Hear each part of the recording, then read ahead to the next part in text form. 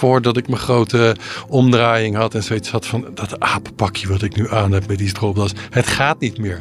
Ik kan niet meer op die manier met mensen omgaan. Hè. Hiring en firing. Dus mensen aannemen en ontslaan en bedrijven reorganiseren. Ik verdiende kapitalen, maar ik werd gewoon doodongelukkig. Ik snoof me helemaal de ziekte in een weekend. Zeker. En maandagmorgen zat ik weer in dat apenpak weer kapitalen te verdienen. Voor mij de essentie van ademwerk. Want ademwerk is ongelooflijk populair aan het worden. Dus je hebt allerlei, noem Wim Hof, noem Joe Dispenza. Er zijn heel veel echt te gekke teachers bezig met ademwerk. Maar voor mij is de essentie van ademwerk is voelen. Waar komt ademwerk vandaan, van origine? Wist ik het maar. De oudste beschrijvingen zijn 3.000-4.000 jaar oud in de Vedanta's. Daar wordt al de aandacht... zo moet ik het niet zeggen. Wordt niet de aandacht teruggebracht. Maar daar wordt op gewezen op de ademhaling. Als je in het moment wil komen, waar die Vedanta's natuurlijk over gaat, over het leven in het nu. Wat is je beste tool? Dat is je ademhaling. Ademhaling is voelen. Ademhaling is in het moment zijn. Dus ik weet niet of er een goed of een slecht is. Ik weet wel dat we in het Westen heel slecht ademen, over het algemeen. Dat is belangrijk. Je moet ergens een soort vertrouwen hebben dat het je ten goede komt wat er gaat gebeuren. Dan sta ik op die ecstatic dancevloer. Ik sta daar gewoon als zo'n konijntje in de koplampen te kijken en dood te gaan, weet je. Dus ik heb daar ook nog een stukje in te doen.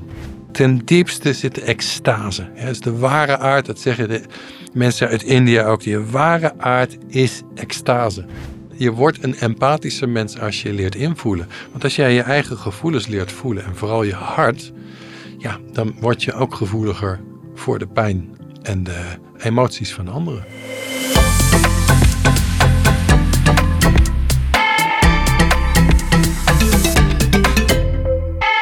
Welkom lieve vrienden bij een nieuwe aflevering van de Trueman Show, nummer 123 vanuit de studio in Rotterdam met niemand minder voor de tweede keer Lars Faber. Yes sir. Ik ga nog heel even kort opnoemen wat Lars doet voor de mensen die het niet weten. Het is een imposant lijstje over onderwerpen die mij erg aan het hart gaan en die ik erg belangrijk vind, dus ik kijk er naar uit. Lars is namelijk ademcoach-opleider, auteur van vele boeken, onder andere over trauma's, heling, innerlijk kind en plantmedicijn.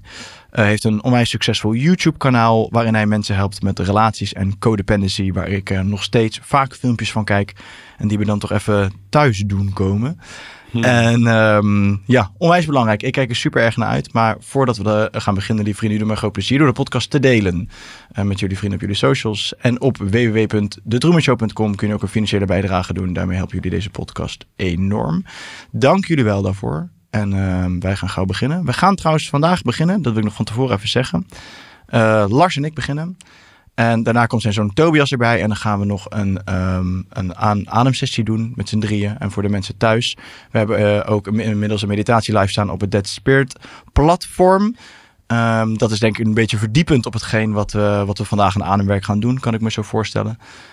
Maar geniet er vooral van. En helemaal op het einde gaan we nog de kijkersvragen doen. Die zijn dan alleen te zien op het Dead Spirit platform.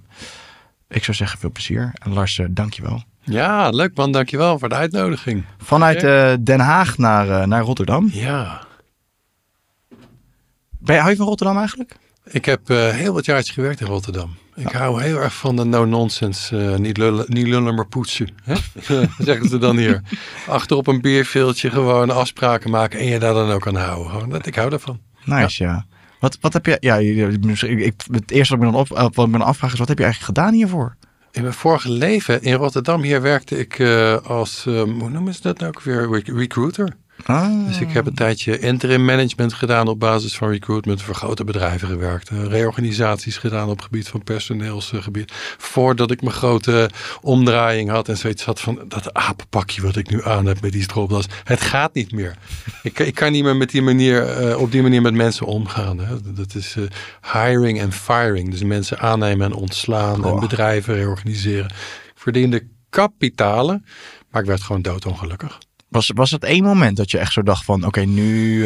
Nee, daarvoor moest ik eerst hard crashen. Oh ja? Ja, natuurlijk. Gewoon in die tijd, ik heb het vorige keer ook even gehad. Hier niet over hoor, maar ik was in die tijd gewoon hartstikke druk verslaafd. En, dus ik snoof me helemaal de ziekte in een weekend. Zeker. En maandagmorgen zat ik weer in dat apenpak weer kapitalen te verdienen.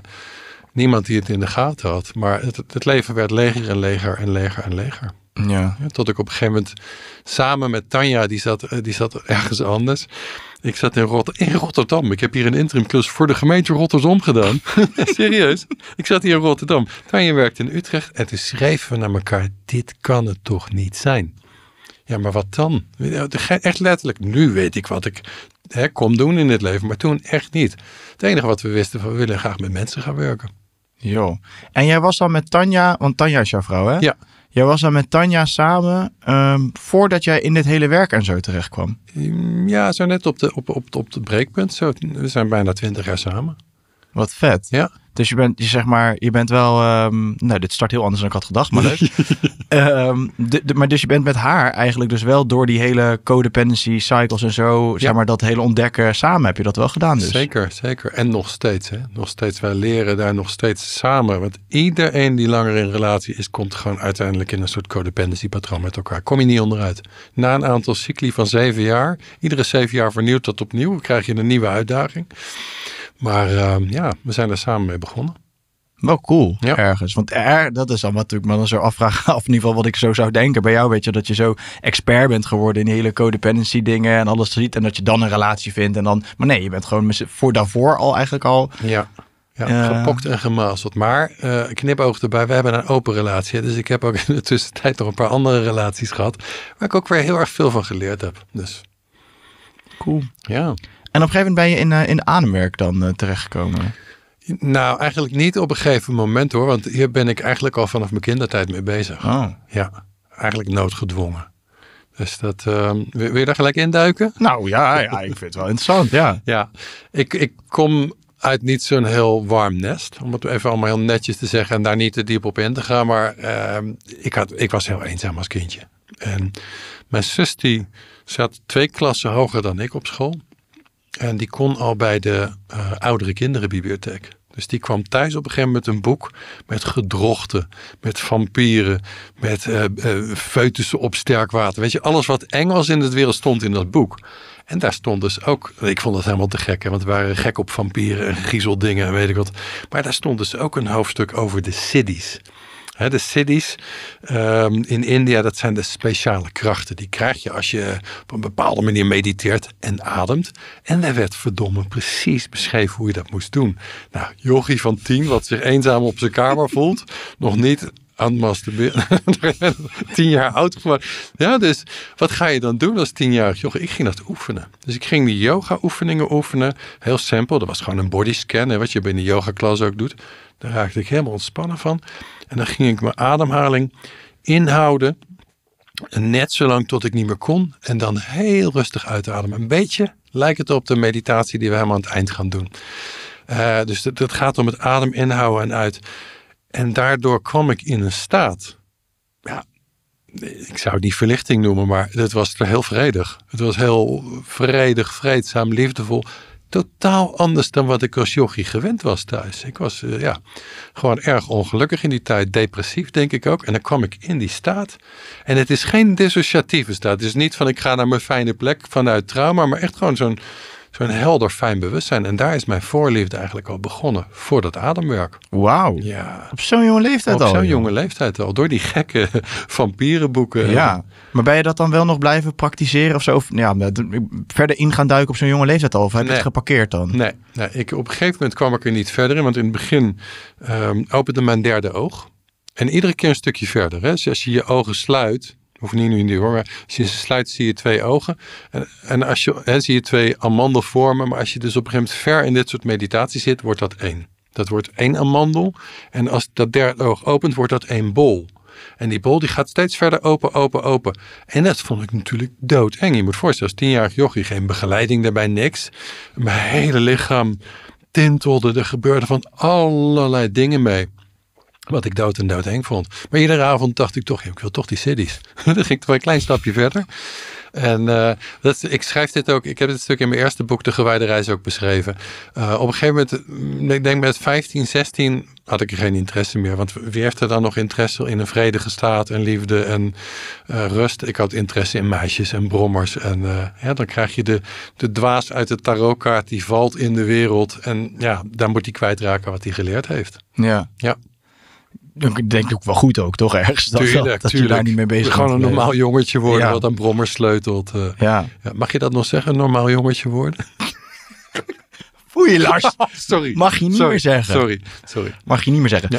Nee, maar oké, interessant man. Ja. Dat je er echt op zo'n jonge leeftijd al dan toch helemaal zo gefascineerd door raakt. Ja. En dus ook al best wel veel met spiritualiteit dus eigenlijk bezig was. Ja, eigenlijk wel. Dat is ook door mijn vader hoor. Mijn vader was een gevoelig spiritueel mens. Er lagen ook al boeken van Carl Jung en van James Moody over bijna doodervaring. Ik hoorde Pim van Lommel daarover spreken, over James Moody. Die heeft dat boek geïntroduceerd. Dat lag bij ons op tafel. Dus ik was altijd al geïnteresseerd in die helder witte lichtervaringen en inderdaad vooral de spirituele ervaringen. Ja. Bijzonder man. En dan toch ben je dat later wel weer gaan oppakken. Dus. Of nou eigenlijk wat ik nog veel interessanter vind, is dat je er dus best wel ver van afgedreven ook bent tegelijkertijd. Ja. Door dan meer in die red race en de drugs en zo te gaan zitten. Nou ja, daar is natuurlijk Gabor Mate, die ken je ook wel hè.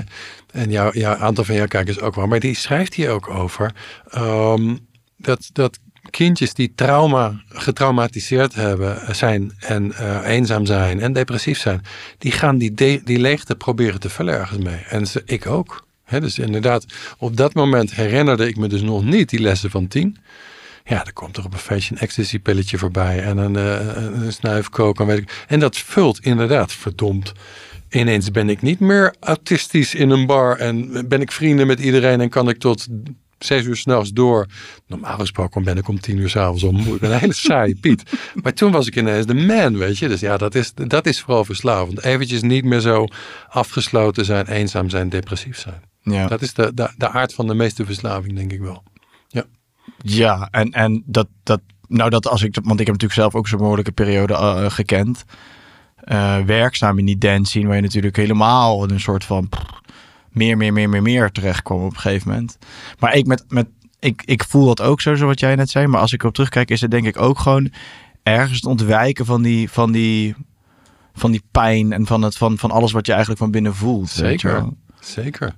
Ja, en dat is denk ik ook voor mij de essentie van ademwerk. Ademwerk is ongelooflijk populair aan het worden. Dus je hebt allerlei, noem Wim Hof, noem Joe Dispenza. Er zijn heel veel echt te gekke teachers bezig met ademwerk. Maar voor mij is de essentie van ademwerk is voelen. Wat jij net noemt. Dus en dan niet alleen maar voelen van je kwetsbare gevoelens, maar voelen en ervaren wat gebeurt er in mij. En dat hebben wij in die levensfase waar jij het net over had niet gedaan. Nee. Gewoon niet durven voelen van, wat zit er allemaal hier onder de motorkap in mij? Wat gebeurt er aan die akelige gevoelens, maar ook hele fijne gevoelens. En gewoon niet meer voelen, afsluiten die boel. Ja, dan word je op een gegeven moment, ik weet niet of jij dat zo ervaren, maar dan word je leger en leger en leger. Ja, terwijl ik heb het er heel lang wel heel goed op kunnen doen of zo. Omdat, ik ook. Ja, precies. Ja. Want het wekt je wel de illusie dat je goed voelt. Zeker. Niet alleen als je het gebruikt of zo, maar juist in die staat van het niet voelen of zo. En voor mij het niet voelen stond voor mij gelijk aan me goed voelen. Ja. En dat werkt tot een bepaalde leeftijd. Ja. Daar klink ik echt als een hele oude lul. Ik denk, mijn zoon is 17, die zie je strakjes. Die zou dit ook misschien wel zeggen. Maar het is echt zo. We zijn heel veel in contact samen. En hij ervaart ook lastige dingen. Maar ervaart daar nog niet zo de last van op zijn lijf. Maar op een gegeven moment in een bepaalde levensfase gaan bepaalde dingen zich echt in je lijf vastzetten. Dat wordt gewoontebewustzijn. En dan wordt het zwaarder en dan werk je al die trucken niet meer. Nee. En in mijn geval, dat weet jij, want wij wilden een tijdje geleden een afspraak maken. Dus zei ik, sorry joh, dat gaat niet. Ik ben ziek. Dat is een paar maanden geleden. Dat ik echt tegen zei, ik moet ontzettend op mijn energie letten. En dat is allemaal een resultaat van het ontkennen. Van dat jarenlang inderdaad, of met drugs, of met hard werken, of met allerlei dingen ontkennen. En daar is voor mij dus de afgelopen maanden die adem een redding in geweest. Vandaar dat ik een paar weken geleden weer naar jou schreef. We kunnen die afspraak maken met jouw team. Ja. Want ik ben nu een ademmeditatie aan het doen, iedere dag. Waarbij ik voor het eerst in 7 jaar, want ik ben hier 7 jaar mee bezig nu, weer voel, ik word weer vitaler. Ik kom weer tot leven. En die gebieden, en bij specifiek te worden, ik heb last van blaasontsteking, chronisch. Nou, dat legt mijn hele energie plat. 3, 4, 5 keer in de week gebeurde dat. Dus ik kon niet meer bewegen. Ik heb 1,5 jaar op mijn bed gelegen. Oh. Ja, dat is echt voor iemand die zo vol in het leven staat en wil staan, is een nachtmerrie geweest. Niet meer sporten, niet meer seksen, niet meer. Alles waarvan je nog een klein beetje uitlaatklep hebt in het leven, mocht even niet meer. Ja.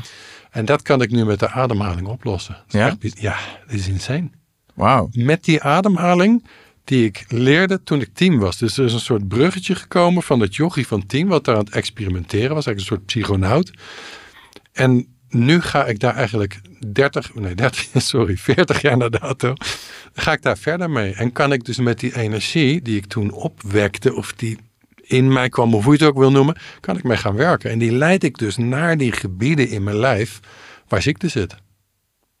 Bizar. Ja, ik vind het echt waanzinnig. Want waar komt, want jij zei het net al kort even, maar dit wist ik eigenlijk ook niet eens. Dit las ik van de week pas ergens over. Maar waar komt ademwerk vandaan, van origine? Wist ik het maar. Ah. De oudste beschrijvingen zijn 3.000, 4.000 jaar oud in de Vedanta's. Daar wordt al de aandacht, zo moet ik het niet zeggen, wordt niet de aandacht teruggebracht, maar daar wordt op gewezen op de ademhaling. Als je in het moment wil komen, waar die Vedanta's natuurlijk over gaat, over het leven in het nu, wat is je beste tool? Dat is je ademhaling. Dat is het enige wat je gedachten, die gaan naar morgen of naar gisteren. Ja, en je emoties, die gaan alle kanten op. Dus wat heb je altijd als anker, is je ademhaling van hier en nu. En zoals wij het nu gebruiken, want je zei net ook al, het is echt een super best wel een sikke hype. Want als ik mijn Insta open, dan kan het waarschijnlijk ook omdat ik een bepaalde fuik zit. Maar de eerste advertentie die ik zie is altijd wel een ademwerkcoach die dan met filmpjes, hoe dan mensen aan het ademen zijn en zo. Ja. Dus populair is het zeker, toch? Ja. En de vraag is hoe dat komt. Nou, het was gewoon een constatering. Het was een constatering, maar er zat ook een vraag bij. Nou, dat is toen ik me opeens begon af te vragen van, maar hoe wij het hier nu gebruiken in het web. Want het zit natuurlijk wel vaak dat zoiets overkomt waaien uit bijvoorbeeld het oosten. Dat is met veel van die spirituele tradities zo. En dat wij dat in het westen dan even een soort van overnemen, of dat we het op een bepaalde manier over hebben genomen. En dat het eigenlijk heel ver afstaat van waar het origineel vandaan komt. Ik weet niet of dat met ademwerk zo is, maar ik begon me gewoon opeens af te vragen van hoe wij het gebruiken, hoe het gebruikt werd, uit waar we het dan ook vandaan hebben.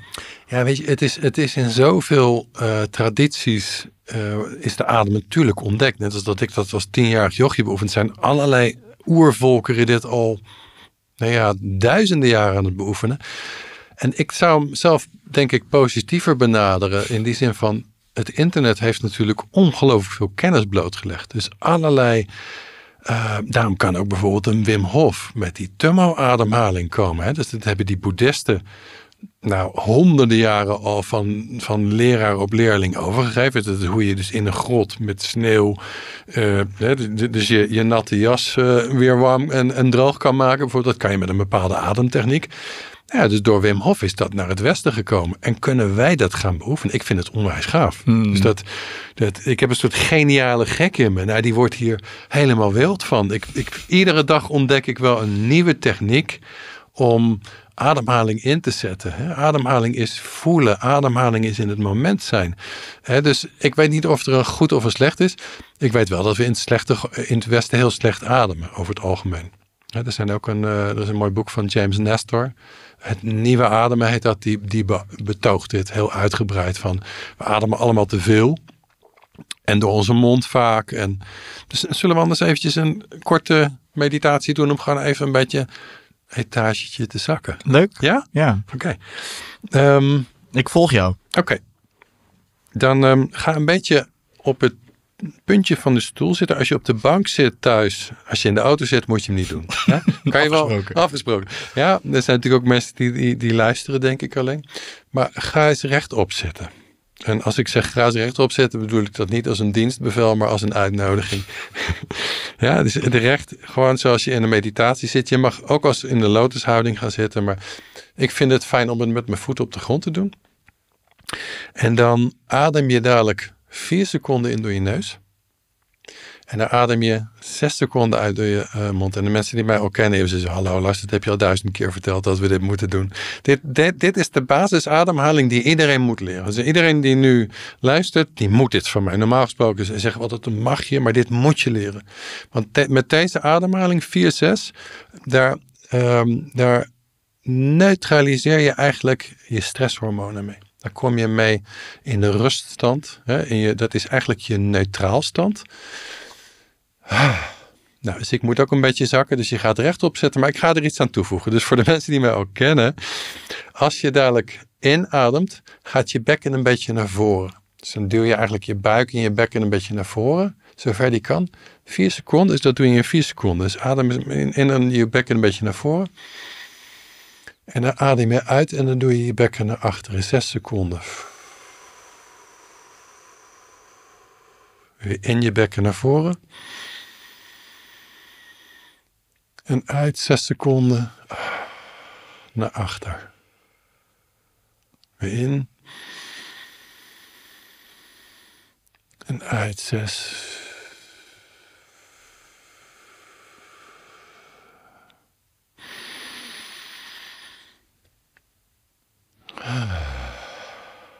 Nou, dit zouden we rustig de rest van de podcast kunnen blijven doen. Ik vind het nu al, ik weet niet hoe dat voor jou is, Jor, maar ik vind het nu al goddelijk om te doen. Hoe is het voor jou? Ja, ik vind het ook nice. Lekker, hè? Ja. Maar ik ben sowieso al echt, ik bedoel, wij hebben toen de podcast opgenomen en toen zei hij al tegen mij van, hey, als je een keer een ademsessie, ademwerk wil doen, laat me weten, want dan ga ik je gewoon een nummer doorsturen van iemand die gewoon heel geschikt voor je vindt. En je leidt natuurlijk die coaches op, dus je hebt er een groot netwerk in. Dus dat zei hij tegen mij en het resoneerde toen je het zei, maar ik dacht toen nog, ik weet niet, ergens voelde ik dus nog niet helemaal de drang om er iets mee te doen. Tot echt. Oh nee, toen heb jij het wel met trouwens al. Toen zei je, deze guy moet je hebben stuur maar. Volgens mij dat was het. Je hebt volgens mij wel contact doorgestuurd. Michael, ja. En toen ergens heb ik heel lang niet gevoeld om er iets mee te doen. Totdat ik op een gegeven moment, ik denk gewoon een half jaar later of zo, opeens dacht van, opeens klikte die dacht van, ik wil dit gaan doen. Ja. Het voelde ergens denk ik nog ergens een beetje weerstand er tegen of zo. Ik weet niet waarom, maar ik dacht op een gegeven moment, yes, oké, dit moet ik doen.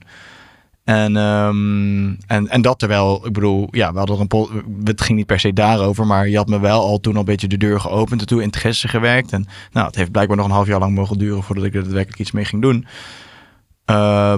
Maar het heeft wel echt dat heeft mijn ogen wel geopend, hoor. Ja.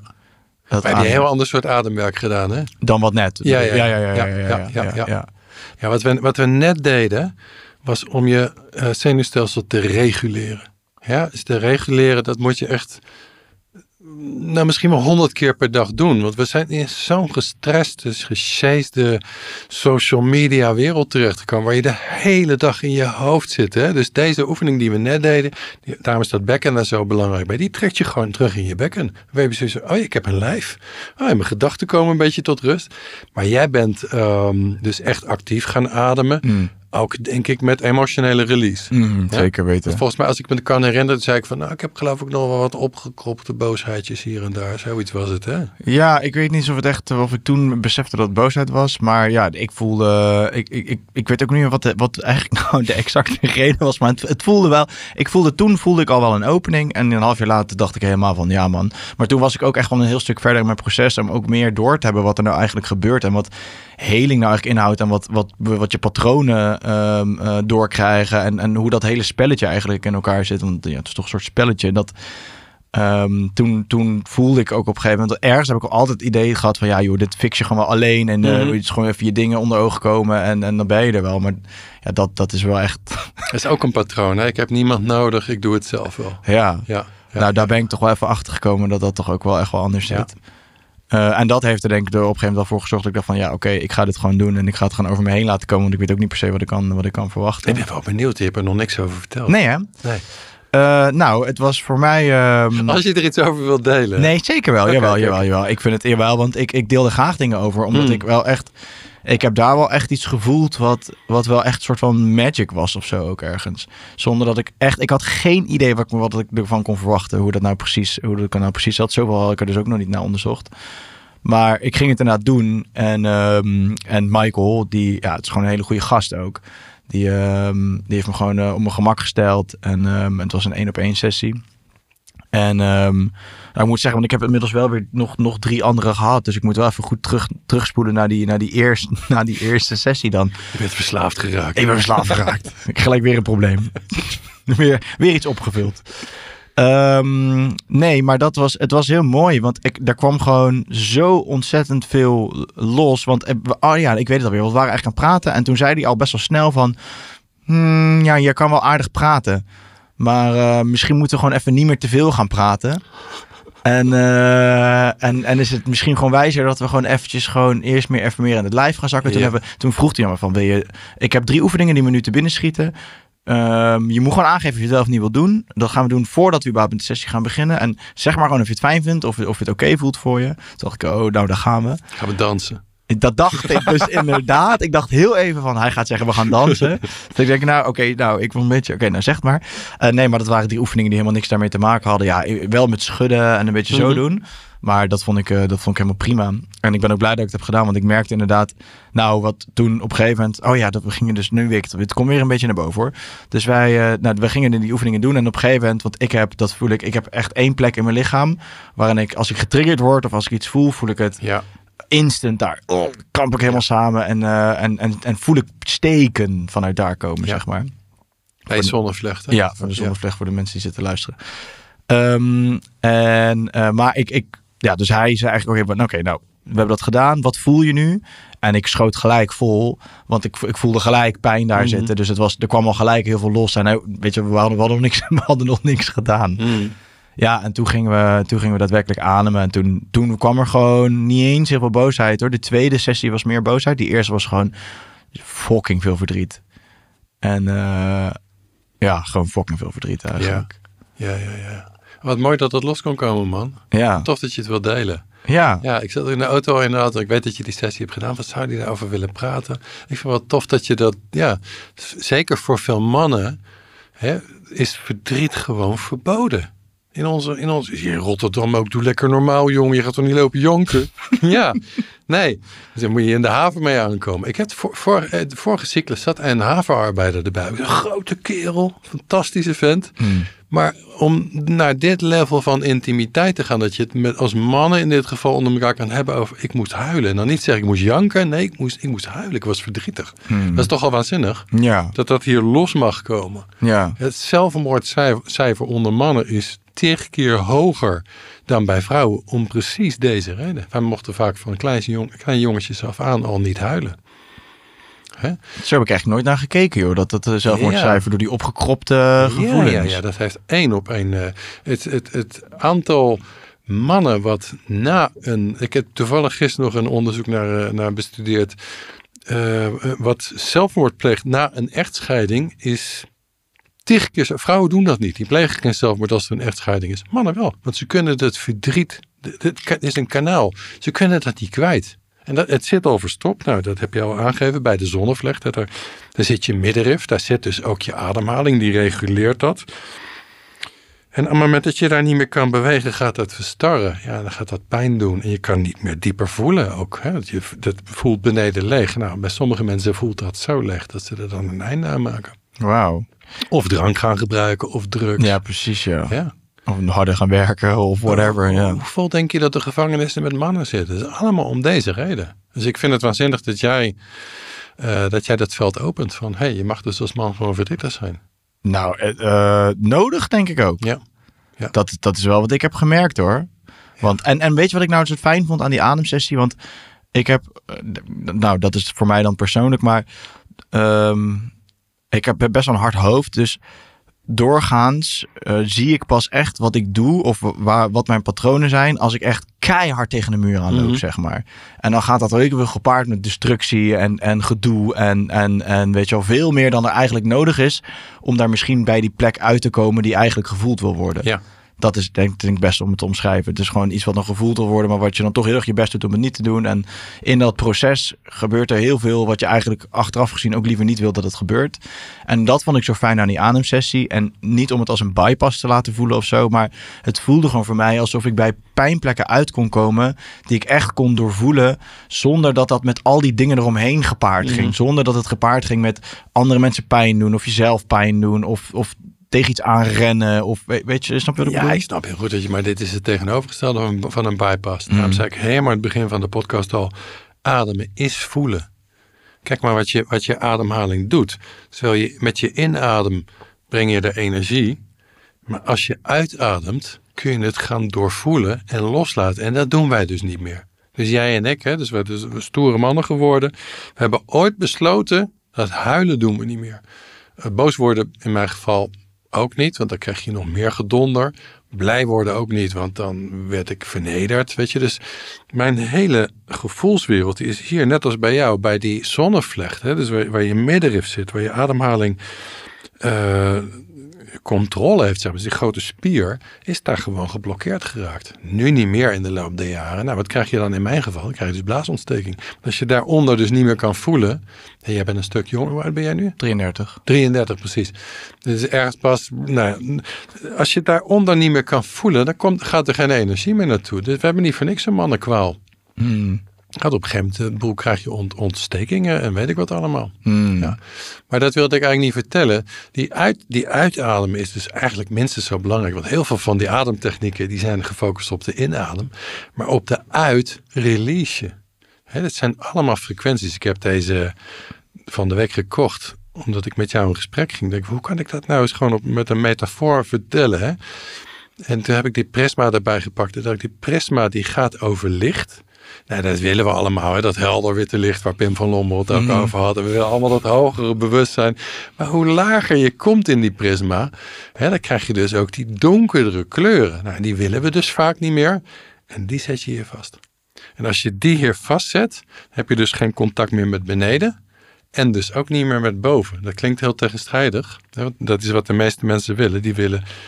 Ik heb 20 jaar lang mensen met ayahuasca begeleid. Die willen allemaal, niet allemaal hetzelfde, maar veel willen hetzelfde. Van, laat mij nou 1 keer dat hogere bewustzijn ervaren. Laat het 1 keer even goed zijn. En die gaan dan vanaf hier op reis.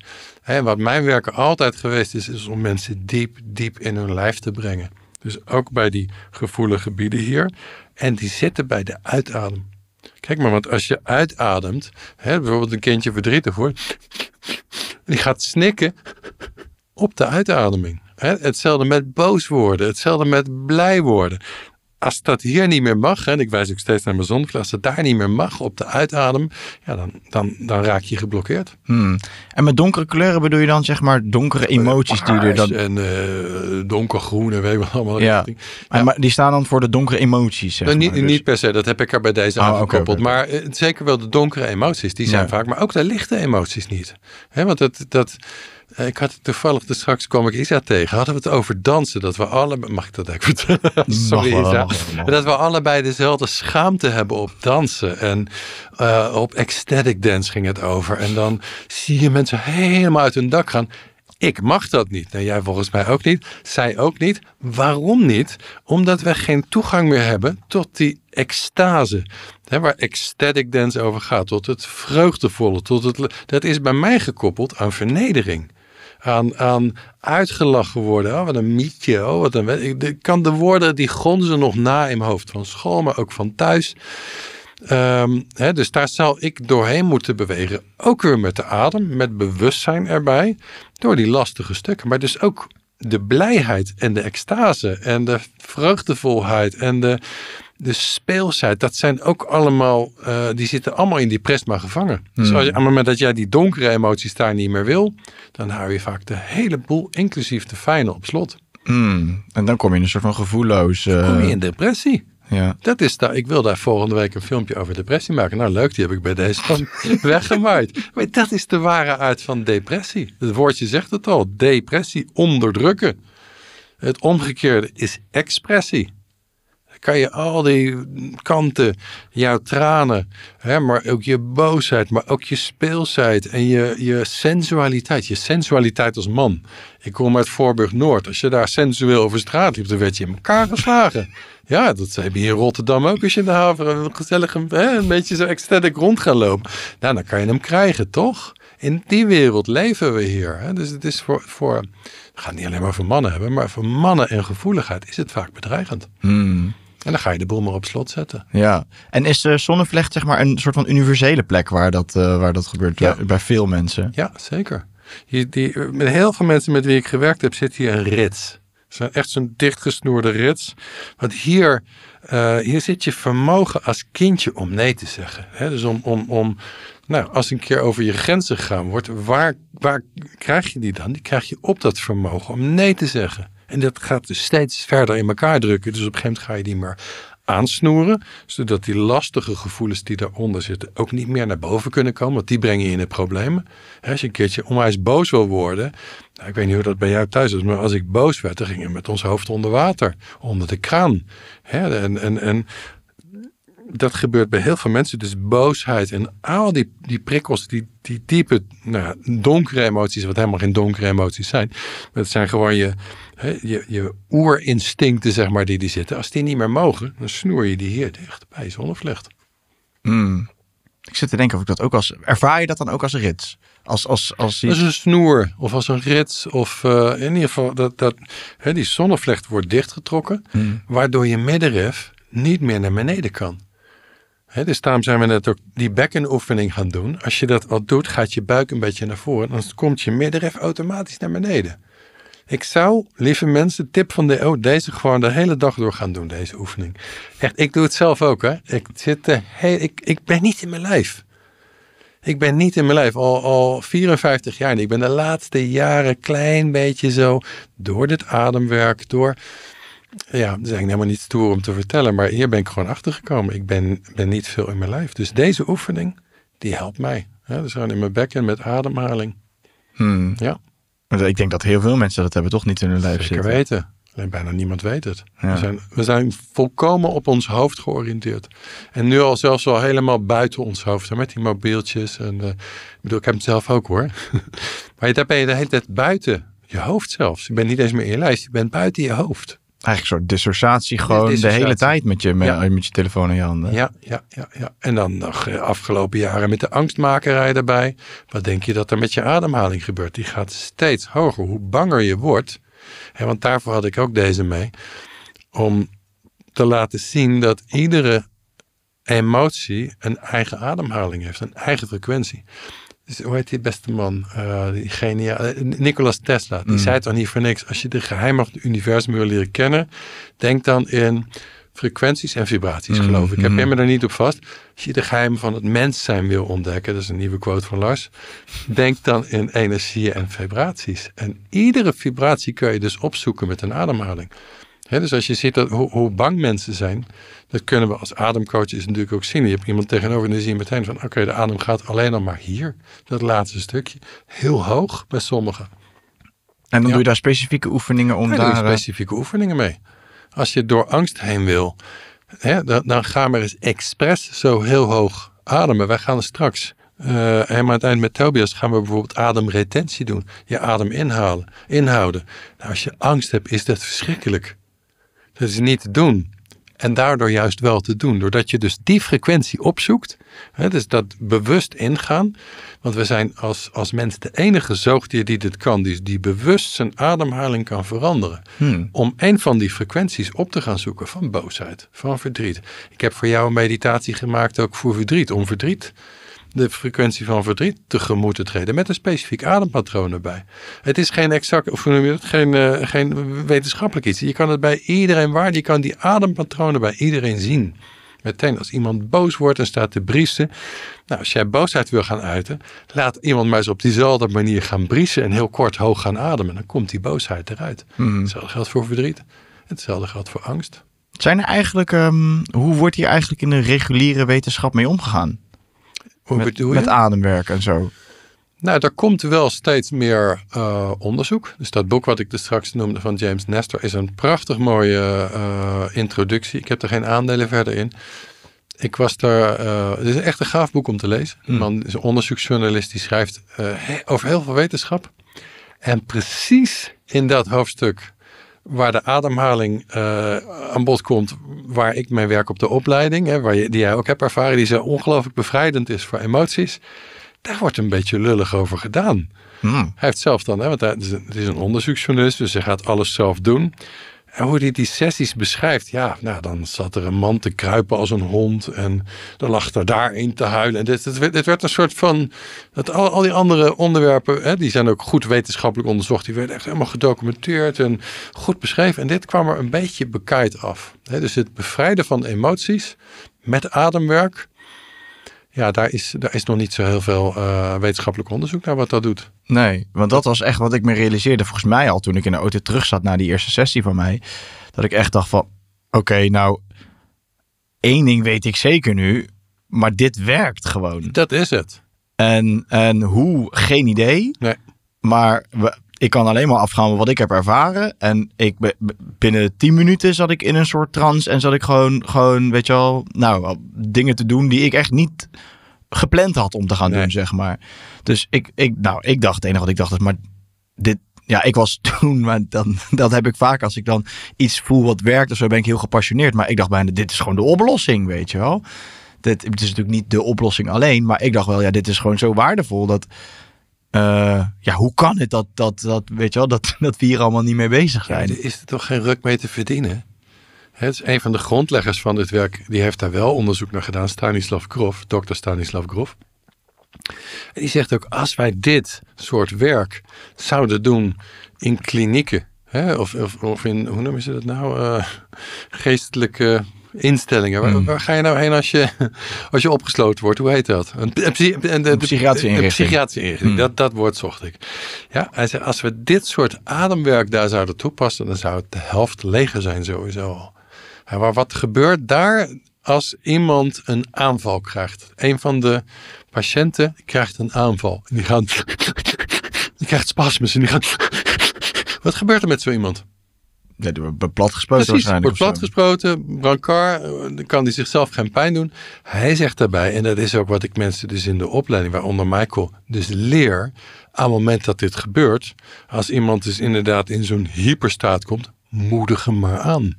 En niet met een boterhamzakje of allerlei ademtechnieken of tot 10 tellen om de emotie weer in zijn kastje terug te proppen. Moedig die persoon maar eens aan. Ga maar echt eens voelen wat er nou met je gebeurt. Adem maar steviger door nu. Het is doodeng. Adem maar door. En bam, dan komt die emotie die je al die jaren als een strandbal onder water duwt. Die komt eruit. En dat is een ongelofelijke bevrijding. Ja. En is het ook nog zo dat vroeg ik me ook nog af, maar dat je, hoe bewuster je eigenlijk al omgaat. Want dat is wel wat ik tegen Michael ook zei achteraf toen we daar nog over zaten te praten. Wat voor mij heel erg heeft gewerkt tijdens die ademsessie is dus dat ik al wel bezig was met innerlijk werk en dus ook al oude pijnen had doorvoeld. Mm-hmm. Door niet met ademwerk of zo bezig te zijn, maar gewoon door kaart getriggerd te worden en wel doorhebben wat er gebeurt, zeg maar. Ja. En nou ja, dus ik wist eigenlijk al min of meer hoe het voelde als je bij oude pijn zat. Wat voor mij ervoor zorgde dat tijdens die ademsessie, want ik ben dus niet dat je oud bent of zo, dat ik kon voelen van, oh ja, snap je, voor mij voelde het bijna bemoedigend wat ik begon te voelen. Omdat ik wist, oh ja, dit is oude pijn. Dit is fijn eigenlijk wat er gebeurt. Ondanks dat het ook heel veel pijn doet. Ja. Maar het is ook fijn, dus het beangstigde me niet om naar die plek toe te gaan. Ja, maar dat is belangrijk. Je moet ergens een soort vertrouwen hebben dat het je ten goede komt wat er gaat gebeuren. En daar is nu nog dus te weinig wetenschappelijk kader voor. Ook al is er ongelooflijk veel onderzoek en werk mee gedaan in de jaren 60 en 70, 80. Deze manier van emoties bevrijden is een soort stiefkindje van de wetenschap. Dus normaal gesproken zou je kunnen zeggen, oké, de wetenschap zegt dat het veilig is, dus het is bijvoorbeeld. Maar dat heb je hier nu niet. Dus je zal op je eigen ervaring, of in dit geval van een facilitator of van mij, moeten gaan aannemen dat vertrouwen van je emoties, die diepe emoties en die onwillekeurige beweging heb je waarschijnlijk ook gehad van je lijf. En de spasmus en alles waar je in terecht komt als je dat intense ademwerk ingaat, is veilig. Sterker nog, dus die ademhaling die wij straks gaan doen, die kan zo'n energie opwekken in je hoofd, dat je denkt, ik ga flauwvallen zo. Dit kan niet goed zijn. Als je dat durft te gaan vertrouwen, dan kan je dus, wat ik nu ook aan het doen ben, dan kan je die energie op een gegeven moment gaan sturen. En die kan je naar plekken gaan brengen om jezelf te gaan helen. Dat zijn allemaal dingen die je met de ademhaling kan. Maar om jouw vraag te beantwoorden, daar helpt het zeker als je al innerlijk werk hebt gedaan. En dus vertrouwt van oké, dat wat er nu gaat gebeuren, dat enge gevoel wat erboven komt, laat het maar komen. Ik ken dit al, het mag er nu uitkomen, het mag naar buiten komen. Ja. Ja, want dat was wel wat ik voelde. Ja, ik kan me voorstellen als je dit allemaal nog nooit hebt gedaan, dat je echt denkt, wat de fuck gebeurt hier nou weer? Ja, maar ieder jaar in de opleiding ligt een hele grote groep. Ik noem het dat de heksenketel. Jij bent behoorlijk losgegaan in je sessie. Kan je je voorstellen als er 40, 50 mensen tegelijk op die manier met bombastische muziek losgaan. Hè? Dus in emotie. Ik vind het een waanzinnige ervaring. Ja. Omdat er bij mij zoveel vastgezette, niet geuite emotie zat en nog wel zit. Ik vind het geweldig als een ander, inclusief ikzelf, dat mag gaan uiten en daarmee mag gaan helen. Ja. Muziek is wel echt heel belangrijk ook. Muziek is mega belangrijk. Maar daar komt hij weer. Dat is die prisma weer. Je moet precies de juiste frequentie hebben. En Michael, waar jij bent geweest, die heeft ook echt goed gevoel voor muziek. Dus die kan ook precies die frequentie waar jij mee zit te stoeien, die je zit dan, daar ben ik nog wel een muziekstukje voor. Het is die frequenties en die energieën moeten elkaar gaan raken. En dan kan die beweging naar buiten afgemaakt worden. Ja. Ja, dat voelde ik ook wel echt. Van jeetje, als je de muziek weg zou halen, dan ben ik benieuwd wat er nog wat zou overblijven. Ja, er zijn een aantal, dus de set en de setting, zoals ze dat ook bij de psychedelica altijd noemen. Set en settings zijn heel belangrijk, bij het ademen ook. Dus ik heb een schatkaart gemaakt. En daar heb ik een heel rijtje gemaakt met dingen waar zo'n sessie bijvoorbeeld aan moet voldoen. Zullen we die schatkaart erbij hebben? Graag. Dan gaan we even... snel. Ik ga hem niet helemaal uitleggen, want deze kaart is in 20 jaar tot stand gekomen. Dus als ik hier alleen over ga praten, zijn we 19 uur verder. Maar ik vind wel, het is wel cool, want vorige keer heb je hem er ook wel bij gepakt. Hè? Maar heb je hem ook niet helemaal uitgelegd, toch? Er is een nieuwe versie. Nee, heb ik hem ook niet uitgelegd. Dit is in de tussentijd is er weer hard aan gewerkt. Ja. Dus Stan Raad, dat is de illustrator en mijzelf. Dus ik maak het hele concept van dingen die ik over persoonlijke ontwikkeling heb geleerd. En waar het mij om ging. Als je kijkt naar de rechterkant rechtsonder, ik weet niet of je dat kan lezen, maar er zie je een aantal sleutels. Dit wil ik ook. Dit is fantastisch. Ja, dus er zie je een aantal sleutels die horen bij bepaalde gebieden. De eerste is al sowieso de wake-up call. Als je die nog niet hebt gehad, dan de kijkers en luisteraars die dit alleen maar gehoord hebben en zelf nog niet een wake-up call hebben gehad, zijn nu afgehaakt. Ja. Want die hebben gezegd, what the fuck man, kom op, doe even normaal. Huilen en schreeuwen en lichamelijke pijn en een prisma met allemaal kleuren. Het zal wel, ja. Je moet hiervoor eerst een wake-up call hebben gehad. Niemand doet dit vrijwillig. Niemand. Ja, misschien dat daar, hoe noemen ze het? Die hele bijzondere kinderen, superbegaafde kinderen. Of zo'n jongetje wat eens een keer op zijn 10e zoiets gaat oefenen op zijn kamer. Maar dat deed ik ook omdat ik pijn had. Ja. Dus dit soort dingen, dit soort werk wat wij nu doen. Was toen eigenlijk al een wake-up call op je 10e? Dat was toen al een wake-up call, zeker weten. En ik ontdekte daar ook, oké, maar dit is niet, godzijdank is de wereld waarin ik leef, niet alles wat er is. Er is nog een heel universum, bewustzijn daarbuiten, zeg maar. Dus wake-up call, dan ga je naar de tweede sleutel. Die staat ook ergens, hè? Die refereert naar de kaart ergens. Dan ga je op zelfonderzoek.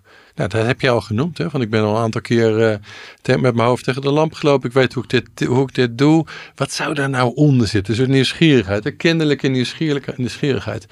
Dan ga je naar sleuteltje nummer 3. Dan ga je dat voor jezelf erkennen.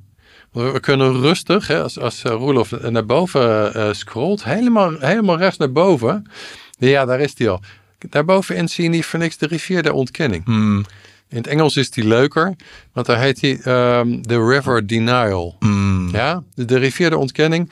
Daar blijven we rustig een half leven of een heel leven of 5 minuten voor je dood achter wachten. Van nee, dat heb ik ook jarenlang gedaan. Ik heb een fantastische jeugd gehad. Ja, die hè? Ik had een crimineel bolwerk op mijn zolderkamer. Niemand die ooit kwam kijken. Wist ik veel dat het juist belangrijk was dat je met je kinderen een relatie opbouwde en wel bij ze ging kijken en ze ondersteunde en begrensde en weet ik wat dan. Dat wist ik natuurlijk niet als kindje, dus ik heb dat niet meegemaakt. Dus ik heb altijd gezegd, fantastische jeugd gehad. Ja. Totdat de ellendige depressies en verslavingen en weet ik wat allemaal gebeurt. Maar eigenlijk is dat toch ook al een soort teken als iemand, zeg maar, er zullen mensen bij zijn die echt een fantastische jeugd hebben gehad. Ja. Maar als jij niks slechts kan opnoemen uit je jeugd, toch? Ik bedoel, iedereen ervaart wel iets op een bepaald level, zou je zeggen. Ja, zeker. Het belangrijkste is dat jij dat dus voor jezelf uiteindelijk erkent. En dan gaat het helemaal niet om je ouders de schuld te geven. Of de school of de maatschappij. Het gaat juist om verantwoordelijkheid nemen. Van oké, ik ben er nu achter. Net als in de Trueman Show. Ik blijf het nog steeds een briljante naam vinden. Zoals in de film, maar het is ook zo in jouw podcast. Van de studiostukken die komen naar beneden. Oké, dit leven klopt gewoon niet. Wat is mijn rol hier? Dat ga je erkennen. En dan ga je verantwoordelijkheid voor nemen. En dan ontstaat de intentie van wat wil ik hiermee doen? Nou, in dit geval heb jij gezegd, god, daar ga ik eens een keer een sessie mee doen. Ik ga die pijn en die verdriet die daar zit en een stuk boosheid wat eronder zit, ja, daar had je hartstikke oud mee kunnen worden. Maar je wordt er wel krom van, hè? Dit is precies zo'n plek, hier dit en het hart, waardoor die oude mannetjes op een gegeven moment krom gaan trekken. Want die gaat het steeds meer beschermen. Nu nog niet, nu ben je 33, zei je geloof ik. Mm-hmm. L'âge du Jésus-Christ. De leeftijd van Christus. Mm-hmm. Ja, prachtig. Dus dat erken je en daar ga je intentie zetten. Wat ga ik hiermee doen? Wat gun ik mijzelf als mens als dit gebied nou gewoon open mag? Wat gun ik mezelf dan? Wat kan er allemaal door mij heen gaan stromen? Wat wil ik in dit leven? En dan komt eigenlijk de sleutel die ik net wilde noemen. Dan heb je iemand nodig. Dan refereer ik ook weer naar het gesprek met Isa. We hebben vaak giftige schaamte. Als Roelof, kan je nog een keer naar... Ik vind het gaaf, man, dat je dat... Kan je nog eens een keer naar boven? Daar zie je linksboven... Oh, te snel! Daar zie je een klein stukje zakken. Daar zie je die paarse wolk. Giftige schaamte. Ja. Giftige schaamte. Ja, dit is een laag die met zelfafwijzing eronder. Zie je dat staan? Ja. En daar heb je dus een ander voor nodig... Daar had jij dus in dit geval Michael of een andere coach of wie dan ook. Dat maakt niet uit. Die hebben iemand anders nodig die zegt, ga maar. Voel dit maar. Maak maar geluid. Het mag hier. Het kan hier. Het is goed voor je. Je hoeft er niet bang voor te zijn. Je mag wel bang zijn. Nou, dan kom ik gewoon bij zitten. Leg ik mijn hand even op je schouder of whatever voor ondersteun. Maar hier heb je dus soms een ander voor nodig om deze laag van giftige schaamte door te gaan. Ik ook. Daarom refereer ik naar het gesprek met Isa. Dat is een superleuk gesprek vooraf. Want wij zijn allebei doodsbang op die dansvloer. Dat komt door deze laag. Als je als kindje gewoon lastige dingen hebt meegemaakt, of op school bent gepest, of thuis vernederd om je speelsheid. En dan op een gegeven moment komt er zo'n donderwolk van schaamte over je heen. En wijs je jezelf zo hard af, dat iemand anders gewoon tegen je moet zeggen, het is oké, zullen we samen even dansen? Vind je dit spannend? Ik wou dat iemand dat een keertje tegen me zei. Dan sta ik op die ecstatic dancevloer. En ik sta daar gewoon als zo'n konijntje in de koplampen te kijken en dood te gaan, weet je. Dus ik heb daar ook nog een stukje in te doen. Godzijdank. Ik heb nog zeker 30 jaar had ik met mijn zoon afgesproken dat ik hier ben. Dit is mijn onderzoek. En hier heb ik dus mezelf permissie te gaan geven van, hey, ga hier je onderzoek maar doen. Maar die andere dingen, zoals verdriet en boosheid en angst, die mag ik allemaal wel uiten nu. Mm. En die zelfafwijzing, die zit dan eigenlijk op die stukken van jezelf die Die werden vroeger afgewezen als die je er zelf afwijst. Als jij nog een klein beetje naar het midden van de kaart gaat, dan zie je een juist, dan zie je een yin en een yang teken. Die heb ik hier ook op mijn arm getatoeëerd. Samen met Tanja. We hebben die allebei om iedere dag daar eventjes naar te kijken van oké, ik besta uit een mannelijk en een vrouwelijk deel. En dat heeft niks met al die genderdiscussies te maken waar we er straks bijna in terecht kwamen. Maar dit is in ieder geval wat Carl Jung destijds al stelde. Je hebt een mannelijk deel, je hebt een vrouwelijk deel. Nou, dit is voor jou misschien, dat kun je best aannemen, maar voor in de maatschappij is dat best een gekke dit is geen gemeengoed. In de maatschappij is lang gezegd, je bent of een mannetje of een vrouwtje. We hebben gewoon allebei een mannelijk, een masculien en een feminien deel. Die hebben 2 verschillende behoeftes. Dat zie je ook daarboven staan. Die hebben verschillende kernbehoeftes. Dus dat donkere deel in ons, het yin-deel, dat heeft behoefte aan koestering, aan veiligheid, aan hechting. En het andere deel, het yang-deel, die heeft juist behoefte aan naar buiten komen. Daar komen die emoties ook. Hè? Dus jezelf manifesteren, dat doe je door middel van je emoties. Nou, als een van die 2 zielsbewegingen, wat het zijn ik noem het altijd zielsbeweging, dat het yin en yang teken, dat beweegt ook. Het is een draaiende as. Dat mannelijk en vrouwelijk, dat draait gewoon de hele dag om elkaar heen, als het vrij kan bewegen. Als dat dus niet is gebeurd als kindje, kun je nog een klein stukje naar links voor mij. Dan zie je een boom. Juist, heel goed. Zie je een boom. Als je dus niet in die kernbehoeftes voorzien bent, van of autonoom zijn en authentiek zijn, of behoefte aan hechting, dus naar buiten en naar binnen die bewegingen, dan krijg je dus negatieve kernovertuigingen. Die heeft Stan super getekend. Je ziet een poppetje, wat best slank en mooi is, zeg maar, voor die boom staan. En die ziet zichzelf in de spiegel als een monster. Ja, en dat heeft te maken met die zelfafwijzing. Dus dan ga je van die lelijke boodschappen tegen jezelf zeggen. En dan hou je dus die pijn die je net noemde, die hou je mentaal eronder. Isa die vertelde het er straks ook over. Dan wijs ik gewoon mezelf af. Ik ben stom of ik ben, dat zei zij niet, maar dat zou zomaar kunnen. Ik ben stom of ik ben dom of ik ben lelijk of ik ben houterig of ik kan niet bewegen. Ik ben houterig, is een overtuiging die ik ook lang had. Stond ik met mijn biertje aan de kant, een beetje naar de leuke meisjes te kijken op mijn 16e, maar ik durfde helemaal niks. Het komt door die overtuigingen. Natuurlijk ook door een beetje gewoon normale schaamte. En dat hebben we allemaal toen wel op een bepaalde manier als jongetjes. Maar als dat giftig wordt, dan krijg je dus wat je net rechts zag, die giftige schaamte. Ja. En die komt dan voort uit iets wat je ouders je dan niet hebben gegeven of te veel hebben gegeven, zeg maar, toch? Ja, precies. Want als je nog een klein beetje naar rechts, naar dat je in een yang-teken zoomt, Roelof. Nee, ja, de andere kant op. Kan dat nog? Juist. Daar zie je dus uit dat yin en yang teken, zie je allemaal stralingen komen. Robert Bly, dat is een dichter uit de jaren 80, die schreef hier al over. Die zei, het kindje heeft 360 graden bewustzijn. Het gaat alle kanten om. Die is helemaal niet bewust van dat hij een mannelijk en een vrouwelijk deel, of een spermacel en een eitje en een vader en een moeder had. Hoe bedoel je mannelijk en vrouwelijk? We zijn een merge van mannelijk en vrouwelijk. Heeft het kindje geen enkele weet van, maar die straalt alle kanten op. Tot bepaalde van die gedragingen en emoties die het kindje heeft niet meer mogen. Dan worden ze ingekapseld. En dan gaan ze op een gegeven moment vastzitten in je lijf. Want die cellen in je lijf die reageren erop. Want een kindje kan zichzelf nog niet reguleren. Als het niet door de ouders gereguleerd wordt, dan moet het zich dus zelf gaan bevriezen. Ja. En daar komen die akelige plekken dus in je lijf vandaan. Dat heb je als 2, 3, 4-jarige waarschijnlijk al vastgezet. Ja. Is dat bij iedereen anders, die plekken? Ja. Iedereen heeft zo zijn sweet spot. Die je net noemde is wel een bekende, omdat hier natuurlijk je middenrif zit en je ademhaling gereguleerd wordt. Dus hier heb jij en heel veel anderen hebben geleerd om de emoties te onderdrukken. Maar op en dan komen we weer bijna bij de chakra's en de frequenties. Op iedere frequentie van zo'n energiegebied kan een slot komen te zitten. Bij je kaken, bij je keel, bij je hart is ook een hele bekende. Zo'n plaat voor je hart, zo'n pijnlijke, scherpe of doffe plaat voor je hart. Nou, een zonnevlecht, de steen op je buik. Of je armen die niet meer willen, die verkrampt zijn. Ik heb jarenlang zelf met vuisten rondgelopen. Wow. Wandelde ik op het strand. En zei Tanja, ik is zo irritant. Kijk eens naar je handen.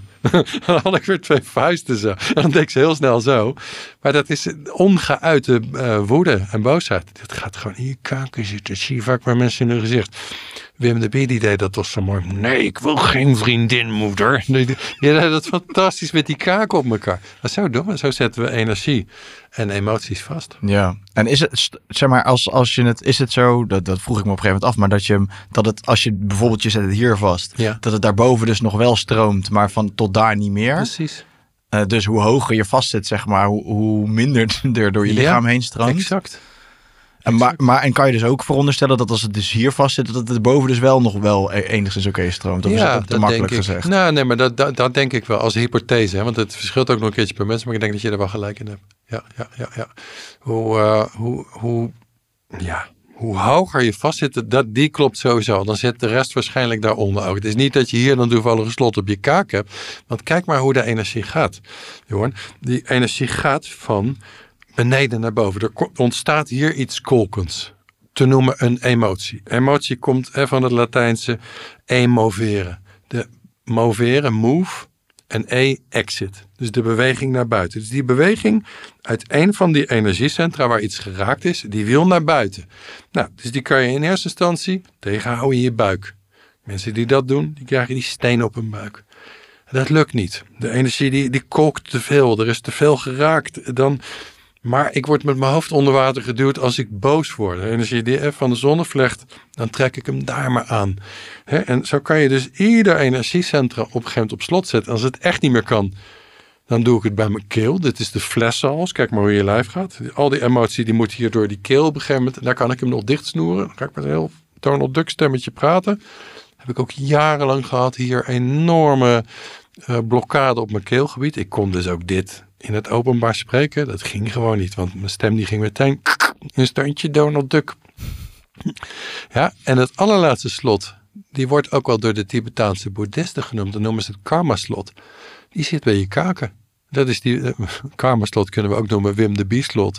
Dat is die, nee moeder, ik ben niet boos. Dus hier kan je je echt het laatste nog vermannen voordat je je kwetsbaar maakt. Want als jij als yogi van 3, als je boosheid naar buiten komt, ben je super kwetsbaar. Je denkt altijd, boosheid is een krachtige emotie. No way, je maakt je super kwetsbaar. De hele klas die kan je uitlachen als jij boos wordt, noem maar op. Dus dat. Ik weet niet hoe we hier nou terecht kwamen, maar... Nou, ik vroeg het me gewoon opeens af. Want ik weet dat inderdaad dat het bij mij hier zit, bij andere mensen zit het op andere plekken. Dus ik vroeg het me gewoon opeens af. Ja. Weet je wel, stroomt het dan daarboven wel als daar de blokkade zit? En oftewel, hoe hoger je zit qua blokkades, hoe minder er stroomt. Ja, je kan jezelf, en ook voor jouw kijkers, gewoon de vraag stellen, tot waar, er komt die sleutel 5, tot waar heb ik permissie om te voelen? Tot waar heb ik, en die moest ik mezelf dus ook stellen. Tot waar heb ik permissie om te voelen? Nou, ik heb permissie om te voelen tot in mijn buik. Sinds een aantal jaar. Hè? Ik heb dat ademwerk gedaan. Maar waar had ik geen permissie om te voelen? Bij mijn geslacht. In mijn bekken. Dus waar word ik ziek? Ja, gewoon de wetten van energetica. Is een sloot waar water in staat wat niet meer stroomt. Het gaat rotten, gaat stinken. Een beetje een rotmetafoor. Ja, maar zo ziek ben ik jarenlang geweest. Dus wat ben ik nu aan het doen met ademwerk? Mezelf permissie geven en energie sturen naar die gebieden waar ik nog niet mag voelen. Ja. En dat is super, super spannend. Ja. Dat is doodeng, want daar zitten thema's. Ja, ik ben bijvoorbeeld met de navelstreng om mijn nek geboren. Dus jij hebt hier een podcast gehad met Anna Verwaal. Die zat ik in de auto. Ik luister jou vaak in de auto. Als ik naar de opleiding ga in Zaandam. Half heen, half terug. En ik hoorde dus jou in gesprek met Anna Verwaal. En Anna die zei op een gegeven moment, als je met de navelstreng om je nek geboren wordt, dan is vooruitgaan doodeng. Want dan ga je dus 2 stapjes vooruit. Dus de moeder die duwt je naar buiten. En die navelstreng om je nek, die trekt alleen maar strakker. Ik herkende dat zo. En dat heeft dus ook met die hele diepe thema's te maken. Ja, wauw. Weet je wat ik had in mijn 2e of mijn 3e sessie? Nou, ik weet even niet meer welke het is, maar het maakt ook even niet uit. Maar dat Michael, die zag denk ik op een gegeven moment tot waar het stopte met stromen. Mm-hmm. En die ging, zachtjes hoor, bij mijn bekken duwen. Ja. En toen wat bij mijn knieën en wat lager. En wat echt zo sick, want toen opeens voelde ik gewoon ergens gewoon zo al mijn cellen open gaan of zo, weet je wel. Ik weet niet, zo ik schrijf het over hoe ik het voelde. Ja? En ik voelde gewoon het in één keer zo paf door die bekken heen naar beneden stromen. Ja. En echt, ik bedoel, dat was echt, ja, eigenlijk bijna direct nadat hij die aanraking deed. Zo. En toen dacht ik ook wel van, toen realiseerde ik me ook wel van, nou dat voelde super chill, maar toen realiseerde ik me ook wel van, jeetje, dat, ja, blijkbaar gaat het dus normaal gesproken niet verder dan dat. Precies. Er stagneert gewoon de energie. En die heb je nu gewoon geopend. En soms is dat permanent, soms is dat maar 1 keer nodig, soms heb je dat wat vaker nodig. Maar hoe was het daarna dan? Daar ben ik wel benieuwd naar na je sessies. Is dat energie die beklijft? Ik denk, nee, nog niet zo actief ervaren. Ik heb het vooral, toen heb ik het heel erg ervaren. En toen realiseerde ik me ook hoe dat dus opeens zo doorstroomde. Maar daarna niet dat ik echt super actief dat voelde dat dat verder stroomde. Nee. Nou ja, soms heb je daar ook gewoon meer werk voor nodig. Hè, om zeker dus die onderste gebieden. Ik wist dit gewoon echt. Het klinkt zo ongelooflijk naïef als ik dat zeg, dat ik dat niet wist, dat ik hier gewoon niet was in mijn lijf. Daarom deed ik die oefening dus straks ook met jullie. Ik doe dit dagelijks. Sterker nog, ik begin 's morgens. En dan ga ik op de rand van mijn bed zitten. En dan doe ik deze oefening 5 minuten. En dan pas ben ik in mijn lijf. Weet je? Je wordt gewoon uit je lijf wakker eigenlijk. Ik word uit mijn lijf. Ik word gedissocieerd wakker. Ik ben hier gewoon. Ik vraag me eigenlijk ook af sinds die opmerking van Anna. Of ik hier ook wel geweest ben. En ook jouw andere gast, Pim van Lommel, die zegt er ook iets over. Als je met een navelstrengel geboren wordt, dan word je dus eigenlijk al dood. Dan heb je een bijna doodervaring gehad, voordat je nog maar tot leven... dat zei hij inderdaad. Ja. Dus ook daarom vind ik die podcast ook zo super vet. Iedere keer, en dat zei ik helemaal in het begin ook, er komt zoveel kennis beschikbaar voor iedereen. En iedere keer leren we daar weer een stukje. Ja cool. Hè? Ja, vind ik echt heel cool. Want ik vind het eigenlijk nog wel leuk om door nog een paar van die sleuteldingen heen te gaan. Ja, ik vind het goed. Ja? Tuurlijk. Want het voelt echt een beetje alsof we die niet hebben afgemaakt nu. Ik doe er ook nog een keer een dropsleutel tussen. Gewoon als afleiding. Oké, permissie. Die heb je jezelf gegeven of die heeft de ander jou gegeven. Soms heb je daar dus de ander voor nodig. Het mooiste verhaal wat ik daarover ken. Kijken of ik hem kort kan vertellen. Maar misschien heb ik hem ook vorige keer al verteld. Dat weet ik eigenlijk niet over permissie. Maar we waren bij Genpo Roshi. Ik was met een vriend van me bij een zenmeester. En dit ging over God mogen zijn. Helemaal in het Godbewustzijn. En de maat met wie ik was, Michel, die zei, joh, ik ben katholiek opgevoed. En zo werkt het niet. En ik weet niet precies, maar hij is een soort tegen te stribbelen. En die zenmeester die kijkt hem aan en zegt, may I talk to God? En Michel weer, nee, ja, katholiek. May I talk to God, please? Er valt een stilte en Michel zegt, I am God. Ik krijg nog steeds iedere keer, ik heb het al 1000 keer verteld, het verhaal, omdat ik het zo bijzonder vind. Ik ook over mijn hele ruggengraat. Want er viel een stilte. En Michel die begon dus te channelen. Terwijl zo'n hele geloof was, dat kan niet, want dit zegt de kerk. Dus alles werkte tegen. Maar Genpo, dus die zenmeester, gaf hem permissie om even God te zijn. En dus te mogen spreken met de stem van God. Daarom staat uit die teaching die ik toen gehad heb, staat bij sleutel nummer 5 daar, permissie. Je hebt dus soms een ander nodig om te zeggen, het is oké, jongen, laat die tranen maar komen. Kom. Je mag hier best snikken. Dat doet een goede of een coach of een ademcoach of een therapeut. De allerbeste, die laten je dit voelen. Als iemand jou dit niet laat voelen, dan komt dat kwetsbare wezentje wat jij bent niet naar buiten. Nooit niet. Dus het is bijna een diertje. Als je even naar de kaart nog aan het midden gaat, Roelof. Daar zie je een grot. Kerker van de ziel. Zie je die in het midden? Daar zie je een kindje liggen. Oh ja. Ja, dat is het innerlijk kind. Alleen dit al toegeven aan jezelf heeft mij 10 jaar gekost. Ik gaf mezelf dus geen permissie, terwijl ik het al 10 keer in ayahuasca sessies, in ademwerk, iedere keer gemerkt, er zit een kindje in mij. Het kindje is super creatief, een super blij, super fijn mannetje, maar ook dood en dood ongelukkig. Want hij mag niet leven, hij mag zich niet uiten. Hij had mijn permissie niet. Nu pas durf ik het droog te zeggen, ja, ik heb zo'n innerlijk kind. En nou, die ligt tegenwoordig niet meer opgekruld daar depressief te zijn. Sterker nog, dat zei ik toen wij eventjes elkaar ontmoetten net. Die leefde als een idioot. Ik ben nu een geluidsstudio thuis aan het inrichten, omdat dat jongetje in mij muziek wil maken. Super irritant, want ik was net leuk met YouTube bezig en boeken schrijven. Nee, we gaan muziek maken.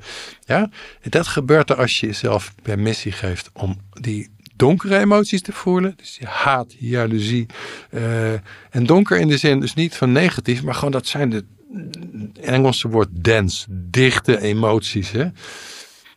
Om jezelf daar dus permissie voor te geven, dan mogen dus ook de andere kwaliteiten tot leven komen. Dus als je kijkt rechtsonder, je kan het net zien. Daar zie je een veldje, dat is ingezaaid. En dat vind ik zo'n mooi woord, komt ook uit het boeddhisme. Dat heet karmisch zaad. Karmisch zaad is eigenlijk gewoon je hele veld van potentie. Alles wat je zou kunnen zijn.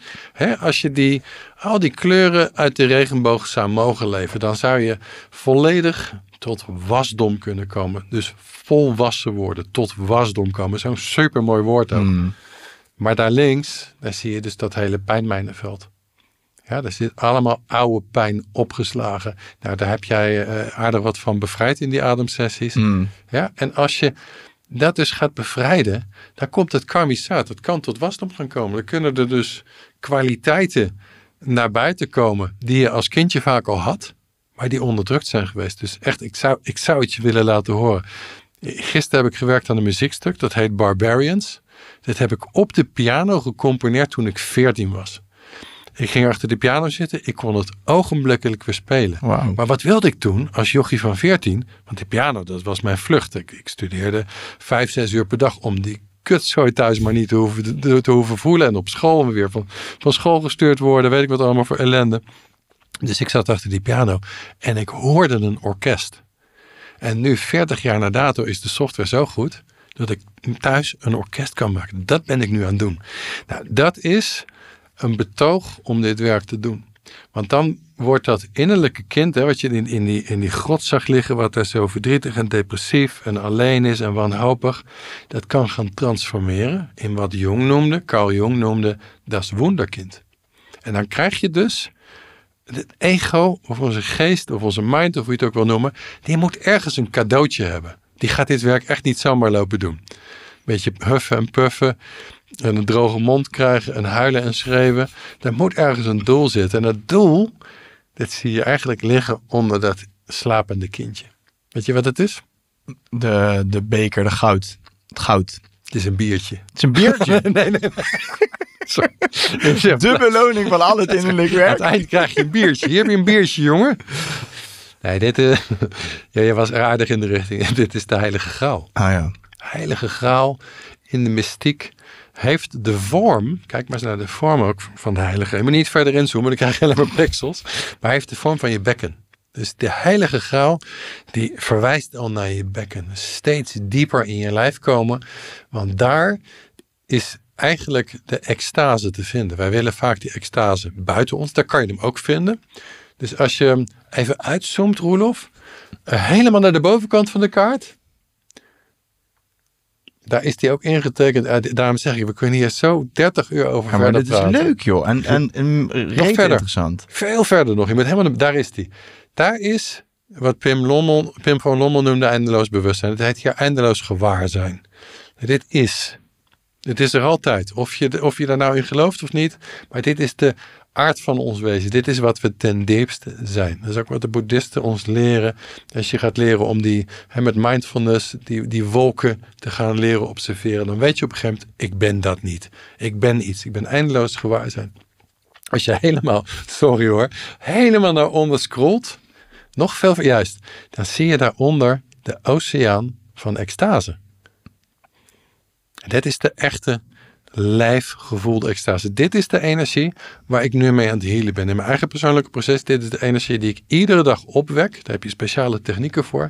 En die kan je dus op een gegeven moment gaan laten stromen. En dus ook op gebieden in je lichaam laten stromen waar je ziek geworden bent.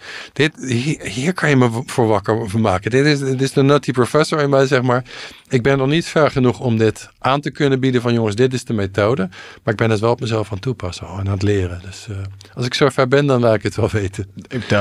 Ik ben er gelijk bij. Ja, maar dit is dus als je die pijngebieden doorgaat, ja, dan kom je hier op een gegeven moment terecht. Dan kan de extase, wat de ware aard van je lijfelijk wezen is. Dus niet het eindeloos gewaarzijn waar we net waren. Maar in je lijf zit energie die ook wel in bepaalde tradities chi of kundalini of prana of wat dan ook. Maar ten diepste zit de extase. Ja, dus de ware aard, dat zeggen de mensen uit India ook. Die ware aard is extase. Je moet er alleen naar af durven dalen. Ja. Kom je daaruit als je, zeg maar, want dat is natuurlijk waar ook zo'n bijna een valkuil of zo, dat je altijd maar op zoek bent naar die heling of zo, of naar geheeld zijn. Maar ik kan me wel voorstellen dat geheeld zijn in de buurt komt van dat in je lichaam zitten en die extase ervaren. Ja, maar dat is het woordje heling komt ook niet voor niks uit dezelfde woordgroep als heilig. Holy. Het zit allemaal in dezelfde. Je wezen is heilig. Zowel je lichaam als je geest is heilig. We zijn ver door onze 30 jaar of in mijn geval 54 jaar programmering zijn we ver van dat heilige weg. Je wil niet weten wat ik allemaal in mijn lijf gestopt heb. En dan niet alleen die drugs bedoel ik, maar ook qua slecht eten en noem maar op. En hoe meer je hier dus weer in dat heilige, in die heling komt, hoe beter je voor je lijf gaat zorgen. Daar ben ik nu. Ik heb nog nooit zo goed voor mezelf gekookt. Ik kon nooit voor mezelf koken. Ik kon dus morgens een tosti met tomatenketchup en weet je, de hele dag door rommel. Het maakte me gewoon niet uit. Maar sinds ik deze energieën wek, ja, dat is nu denk ik zo'n 1,5 jaar. Ik eet geen suiker meer. Je ziet me hier ook uit een koperen beker gefilterd water drinken bijvoorbeeld. Weet je, het zijn allemaal dingen, dat doe ik niet omdat ik dat moet, omdat ik zo streng perfectionistisch of zo. Ik gun mijzelf dit nu. Ik wil helen. Dat is mijn diepste verlangen. Ik wil helen en nog heel veel geluidsproducties maken. En podcast met jou vind ik ook leuk. Maar gewoon dingen die gaaf zijn. Daar ben je toch voor op dit leven. Om gave dingen te doen. Mooie schatkaarten maken. Dit heb ik voor mijn vriendjes en vriendinnetjes gemaakt. Die ook op reis zijn en soms even een aanwijzingje nodig hebben. Weet je, dus daar, die magie van het leven weer terugkrijgen. Dat is waar heling over gaat. Ja. Voor mij. En is dat rechts onderin aan die sleutels? Is het een chronologisch stappenplan eigenlijk? Ja, min of meer wel. We zijn pas bij 5. We zijn pas bij 5. Maar je hebt dan wel door bepaalde... Want voordat je bij die extase zo uitkomt... en bij echt voelen dat je jezelf gunt om gefilterd water te drinken bijvoorbeeld... Ja. Heb je dus wel bepaalde andere stappen te doorlopen waar je... Ik denk dat veel mensen willen gelijk al bij het jezelf gunnen van het gefilterd water uit de koper fles bij uitkomen. Ja. Maar ja, daar ben je ook niet opeens. Je kan ook niet tegen jezelf opeens gaan zeggen... oh, nu wil ik dit voelen. Ja, dat werkt 2 weken. Ja. Dan krijg je zo'n crash dieet of een weet ik wat. Dan komt er iets in de mode. Daar heb ik er ook 20 jaar van gevolgd, zeg maar, van dat soort bewegingen. Dat werkt dan heel even. En dan kom je weer terug in... als je linksboven, Roelof... helemaal linksboven in de kaart... dan kom je weer in... Daar is ietsje lager, juist. Daar zo. Waan van de dag. Automatische piloot. Ah ja. Ja? Dat is ons... hoe noemen ze dat? De Default Mode Network. In wetenschappelijke termen, de DMS, dat is gewoon waar je mee geïdentificeerd bent geweest. De automatische piloot is een veel makkelijker woord. Waarom noemen ze dat niet gewoon zo in de wetenschap? Nou, maar ik vind wel de default, hoe heet het ook Default weer? Mode Network. Ja, ik vind wel echt een geniale term. Ja, is ook. Want je valt, dat is precies wel te gebeurt. Je valt gewoon weer terug in je default. Ja. Wat eigenlijk niet je default is, toch? Zeg maar wat het geworden is. Wat het geworden is. En mijn default, dus de error in mijn default was zelfhaat. Zelfafwijzing en zelfhaat. Het maakte me niet meer uit of ik leefde. Het is niet voor niks dat ik op een gegeven moment 2-3 gram cocaïne, 7, 8 pillen. Het maakte me allemaal niet uit. Dat mensen ook tegen me zeiden, waarom moet je altijd zo ver en zo hard doorgaan? Het maakte me niet uit. Dus ik kom van ver.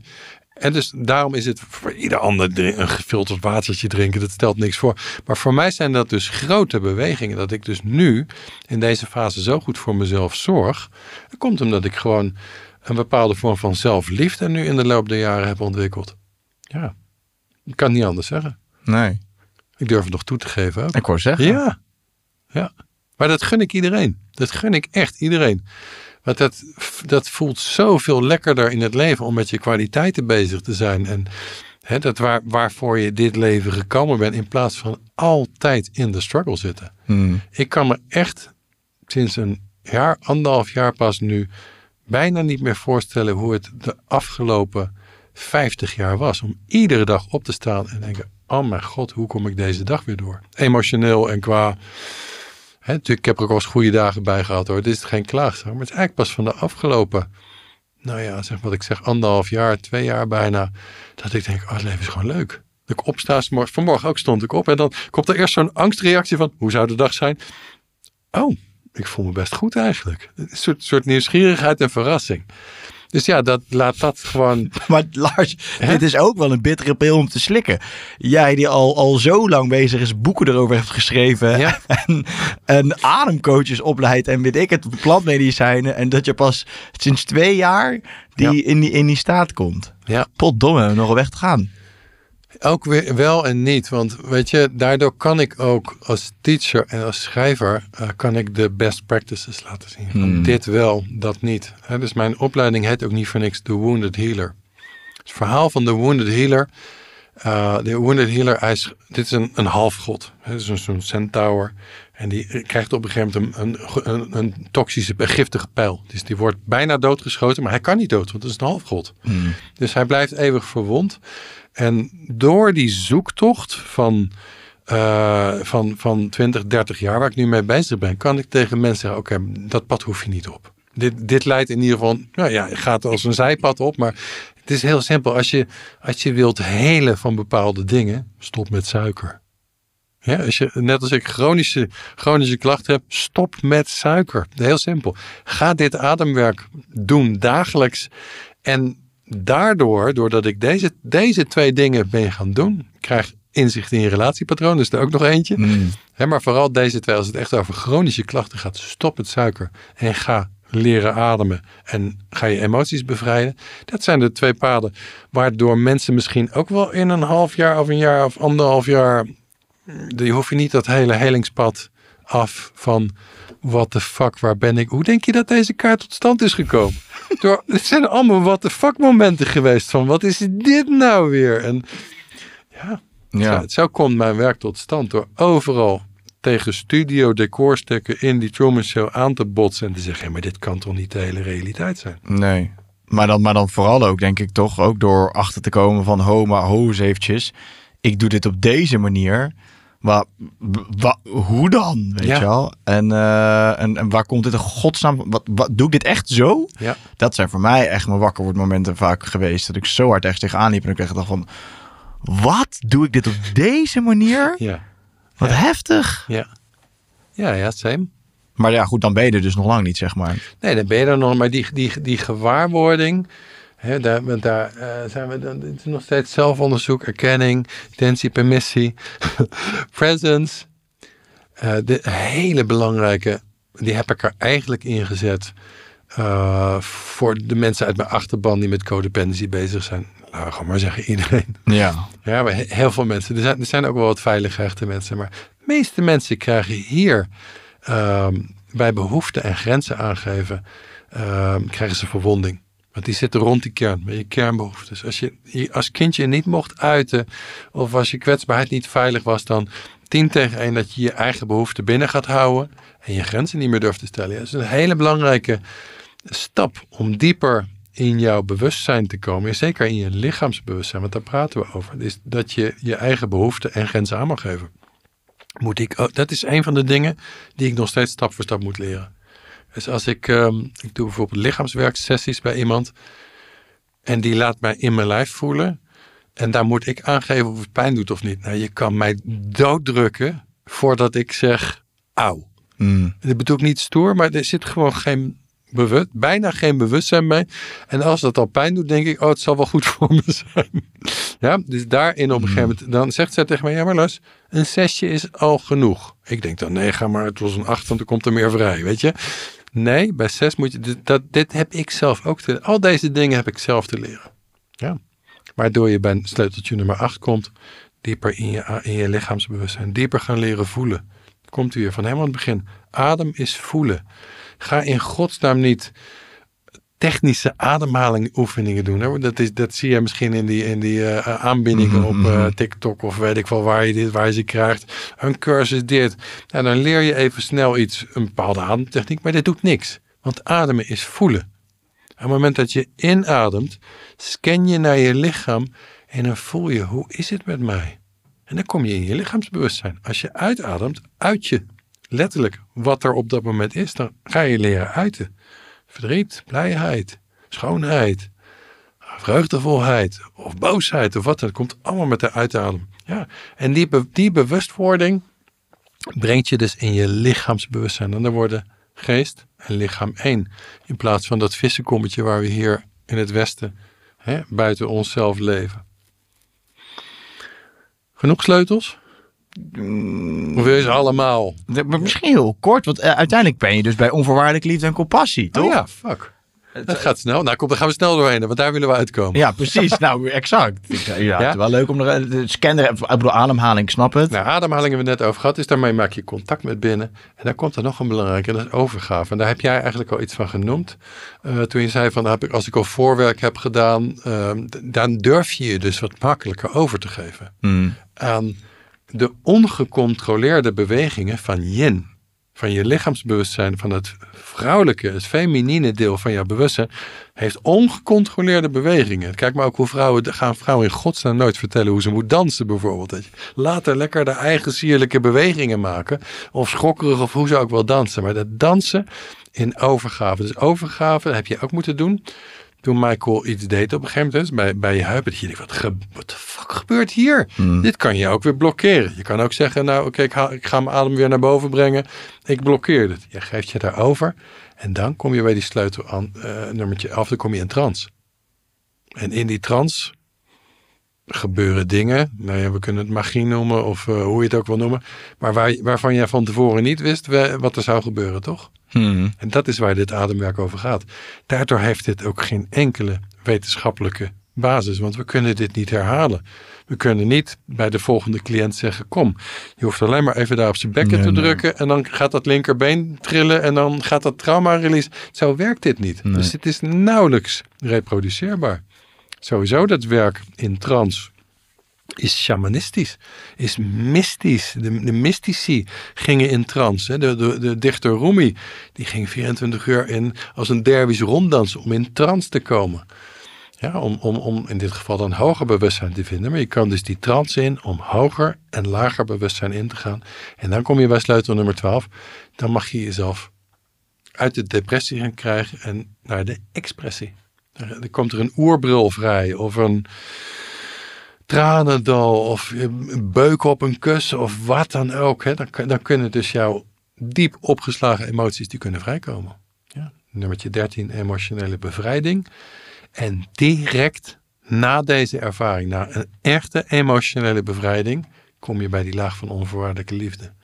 Hè, dat is die bokaal, dat is die heilige graal die onder dat verdrietige kindje zit. Dus iedere mysticus kan je dat vertellen. Van door het diepe lijden heen, direct als je daarbij durft te blijven, dus door die angstlaag die normaal zegt, wegwezen hier. Hè, dus daar had je die andere sleutels voor nodig, dat present blijven en die overgave had je ervoor nodig. Als je daarin durft te gaan, kom je bij onvoorwaardelijke liefde. Als je onvoorwaardelijke liefde hebt gevoeld, kan je uiteindelijk ook compassioneel naar anderen zijn. Dit is dan weer wel een van de dingen, daar is wetenschappelijk onderzoek naar gedaan.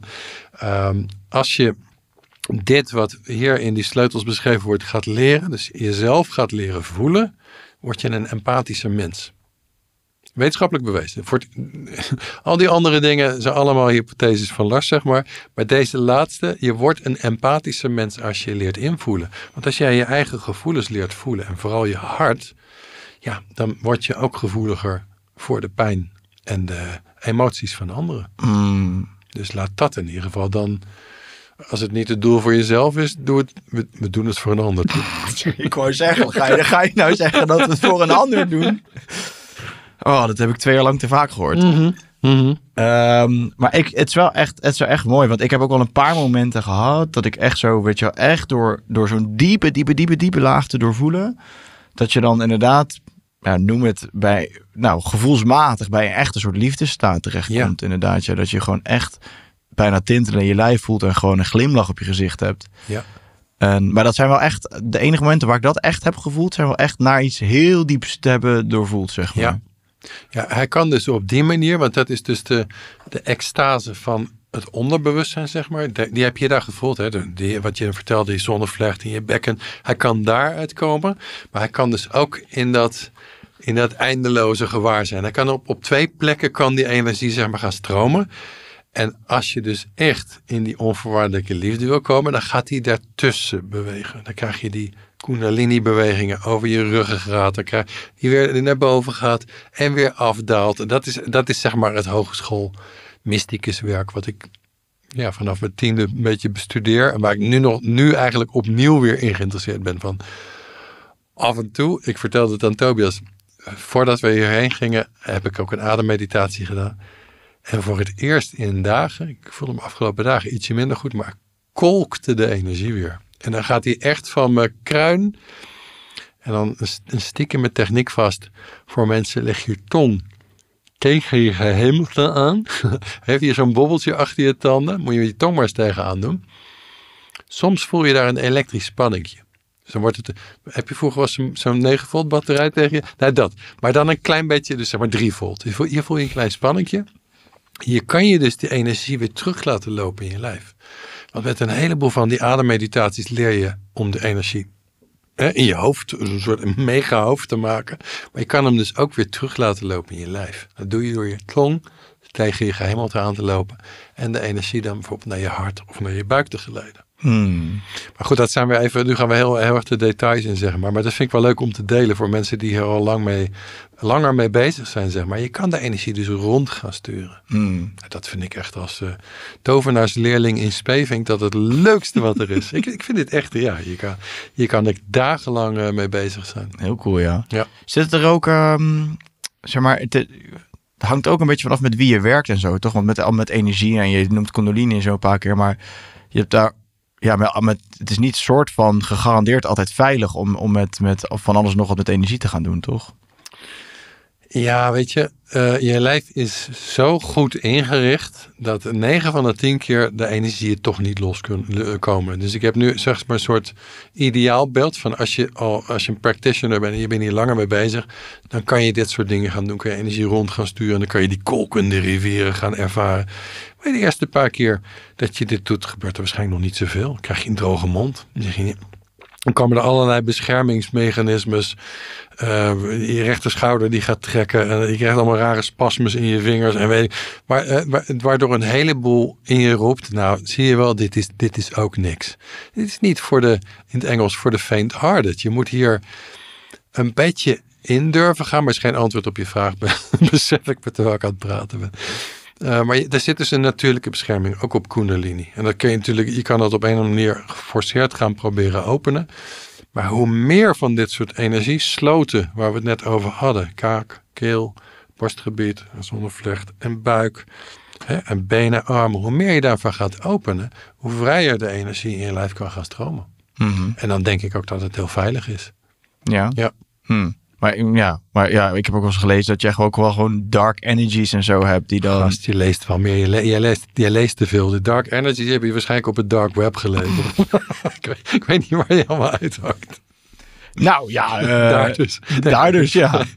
Nee, ik ga ervan uit dat al deze energieën in jezelf zitten. Er is niet iets van een, zoals ik er naar kijk, er is niet iets van een donker wat in een ander zit. En ik vloek voor een aantal in de kerk wat op je over kan springen. Het zit allemaal in jezelf. Die donkerte, die zit al in jezelf. En als je daarmee om durft te gaan. En sommige van die stukken zijn echt heel eng. Heel donker, heel destructief. Veel monsterachtig. Hè? Heb je de kaart nog bij de hand of niet? Ik heb ze laten tekenen. Als je naar het midden gaat en daarop inzoomt, Roelof. Dan zie je naast het innerlijk kind. Iets omlaag juist. Naast het innerlijk kind zie je 2, aan allebei de kanten, poortwachters. De poortwachter is ook zo'n woord, dat wordt echt in de mystiek gebruikt. Dat zijn de bewakers van de helle rijken. Nou, ik kan je verzekeren, als je in zo'n ademsessie zit en je zit niet met de goede, daarom is die sleutel nummer 5 intentie, of 4 intentie zo belangrijk. Je gaat er niet met de goede intentie in, dan komen die poortwachters. En dat zijn donkere energieën. Nou, wat doen wij als mens? Mag die helemaal naar links? Naar de legenda? We hebben nog een legenda ook. Nee, dat is rechts. Ja, die. Nou, kijk maar naar onder. De projectie. Projectiel. Ik vind het zo'n gave woordspeling van mezelf. Moet je zeggen zo, Lars, van een gave woordspeling. Lars, van een gave woordspeling. Dankjewel, man. Dus wat doen we met die donkere shit van die poortwachters die wij niet willen toe-eigenen en niet willen voelen? Projecteren we op iemand anders. Ik heb het donkere energie van iemand overgenomen. En zo komen meestal die verhalen, denk ik, van wat jij gelezen hebt. Denk ik. Het hoeft niet zo te zijn. Ik zeg ook niet, het is zo. Nee. Tot het tegendeel bewezen is. Maar ik ben hier achter gekomen in de tijd dat ik met ayahuasca werkte. Je hebt een Nederlandse kerk. waar met ayahuasca gewerkt wordt. En er kwam een van de kopstukken naar mij toe. En die zei, Lars, er wordt morgen op mij een duivelsuitdrijving toegepast. Hoe noemen we exorcisme? Mm-hmm. Dat is daar gangbaar. Er zit donkere energie van anderen in mij en die moet eruit. Nou, ze zag al aan mijn hoofd dat ik er iets anders over dacht. Toen al. En daarmee beroep ik me ook echt op het boeddhisme. Wat ook zegt van, dit zit allemaal in jezelf. Dus ik ben met haar aan het werk gegaan. En daar kwam inderdaad iets heel donkers uit. Namelijk haar eigen innerlijk kind. Wat gewoon ongelooflijk beschadigd was. En daardoor heel erg uithaalde vanuit een donkere energie met anderen. Maar als je dat dus niet toe-eigent. Als je daar dus een exorcisme of weet ik veel wat op uitoefent. Dan negeer je dus. En dat is het tegenovergestelde van sleutel nummer 3. Erkennen. Dan negeer je dus gewoon weer dat gekwetste innerlijke kind. Projecteer je op iets anders buiten je. Dan gaan we uitdrijven, wat dan ook. Ja, als iets genegeerd wordt. Wat doet een kind? Een normaal kind als je het negeert. Als het boos is of verdrietig of bang. Ja, dat gaat alleen maar extra doen wat het aan doen was. Ja. Of het trekt zich terug en zegt, ik laat dit nooit meer zien. Eén van de twee. Of extra, even maximaliseren of minimaliseren. En dus dat erkennen is heel belangrijk. Dat het van jou is. Dat het je eigen donkere shit is. Dit is de kern van Tibetaans boeddhisme. Mm-hmm. Als jij doodgaat, je gaat de bardo's in.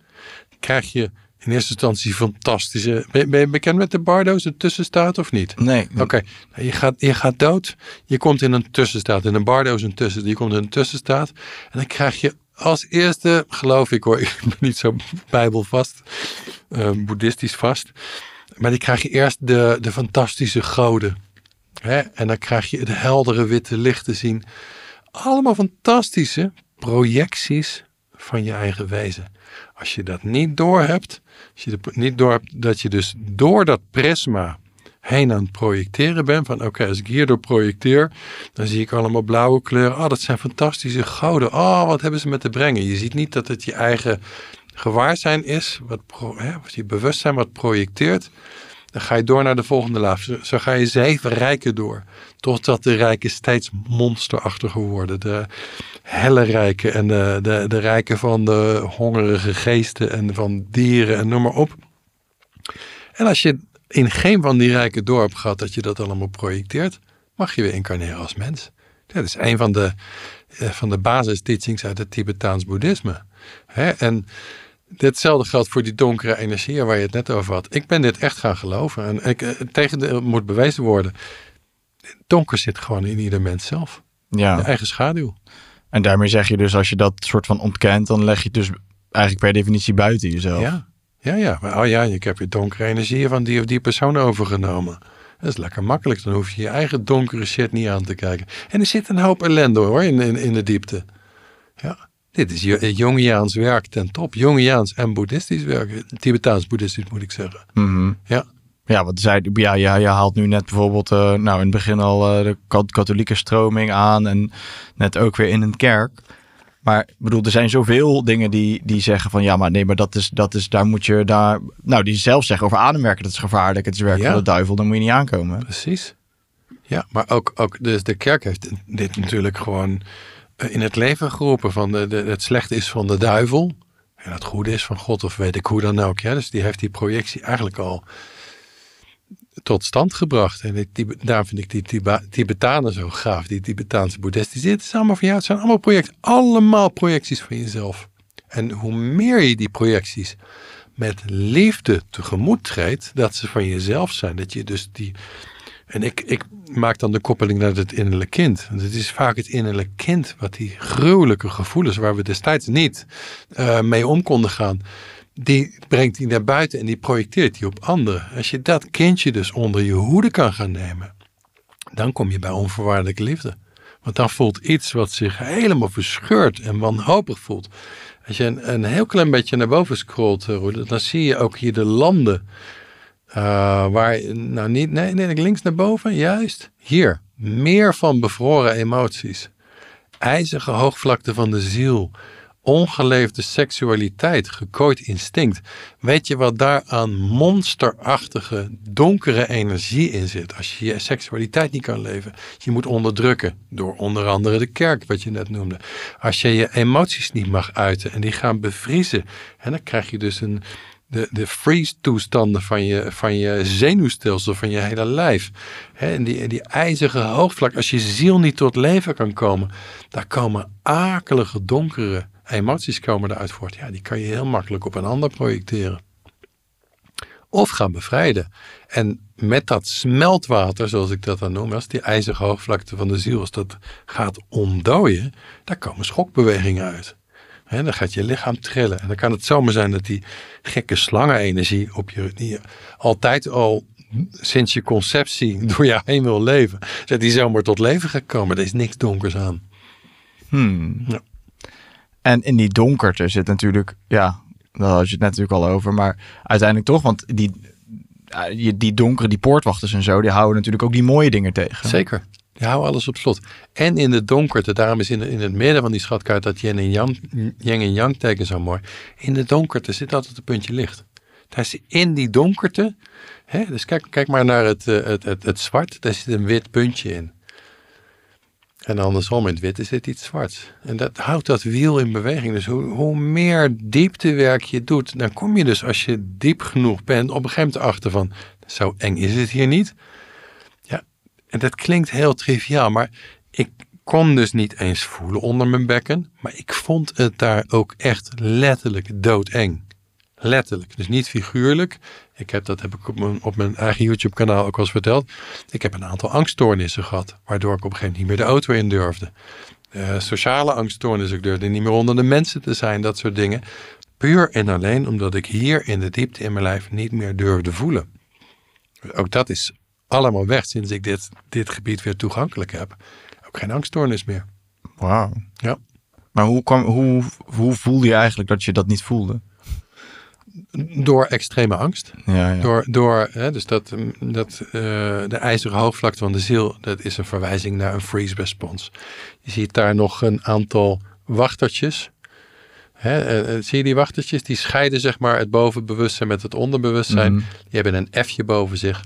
Daar zit een van de 4 F'en is een freeze response. Nou, die heb ik lang gehad als kindje. Als je niet met je emoties overweg kon. Je bent heel erg bang geweest, dan kom je in een freeze response. Ja, om dat weer te ontdooien.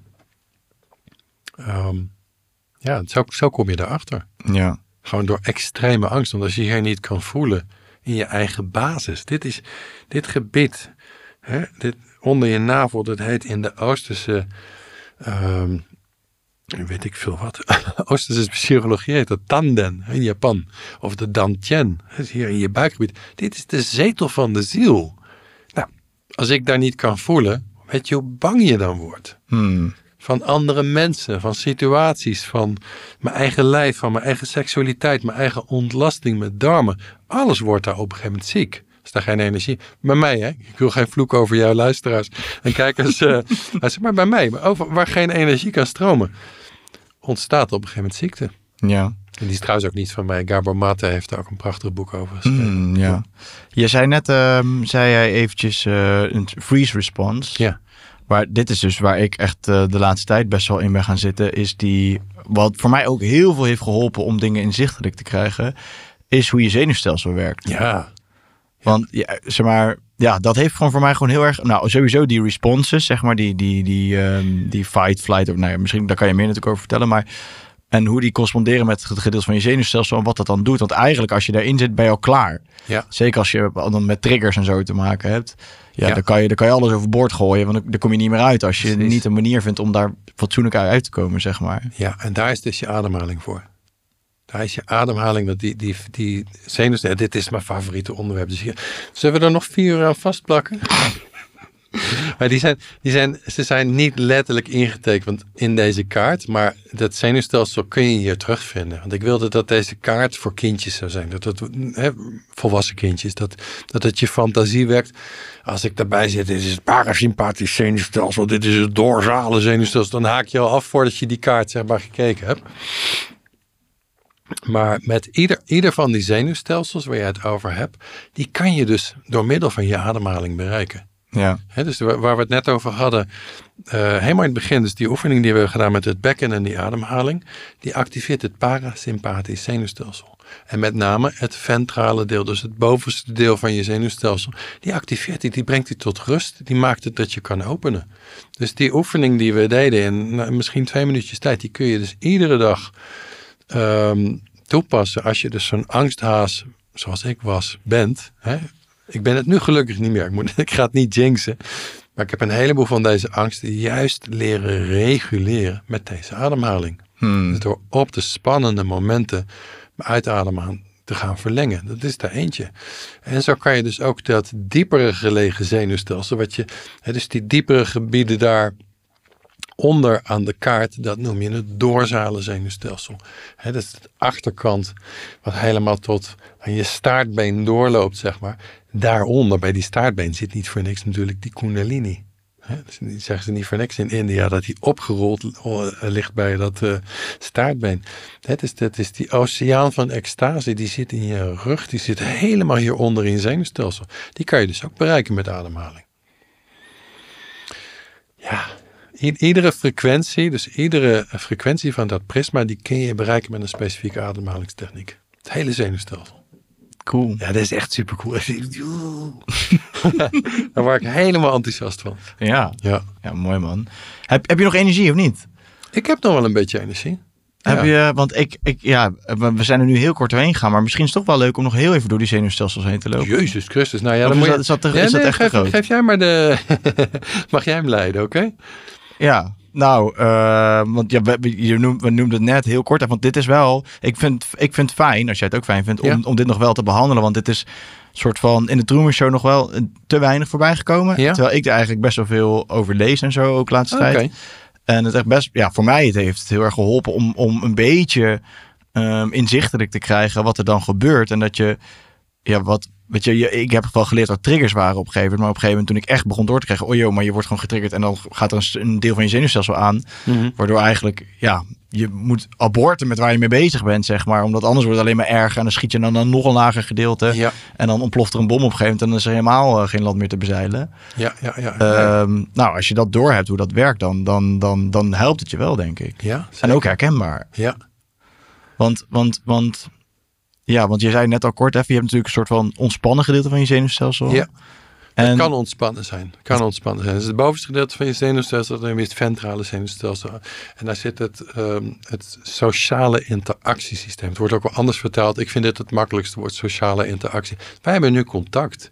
Ik voel mij nu ook ontspannen. Toen ik hier binnenkwam, voelde ik me een beetje gespannen. Vond ik het ook een beetje spannend. Hè? Dus dan kom ik ook hoger in mijn energie. En dan kom ik in het onveilige deel van dat ventrale zenuwstelsel.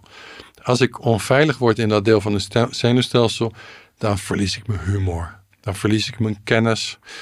Dan ga ik pleasen. Dan krijg ik dus allerlei phone response noemen is. Een van die F'en dus op die kaart. Dus dan krijg je een phone. Dan ga je heel erg in de ander zitten met je energie. Ik ben nu weer helemaal bij mezelf. Ook met jou in contact. En met jouw kijkers. Maar vooral bij mezelf. Ik voel me gewoon prettig bij mezelf. Dat betekent dat dit deel van mijn zenuwstelsel nu veilig is. En daar zit een bepaalde hiërarchie in. Die heb ik niet bedacht. Die komt van Steve Porges. Die ben je dan misschien ook wel aan het bestuderen. Dat is de polyvagaal theorie.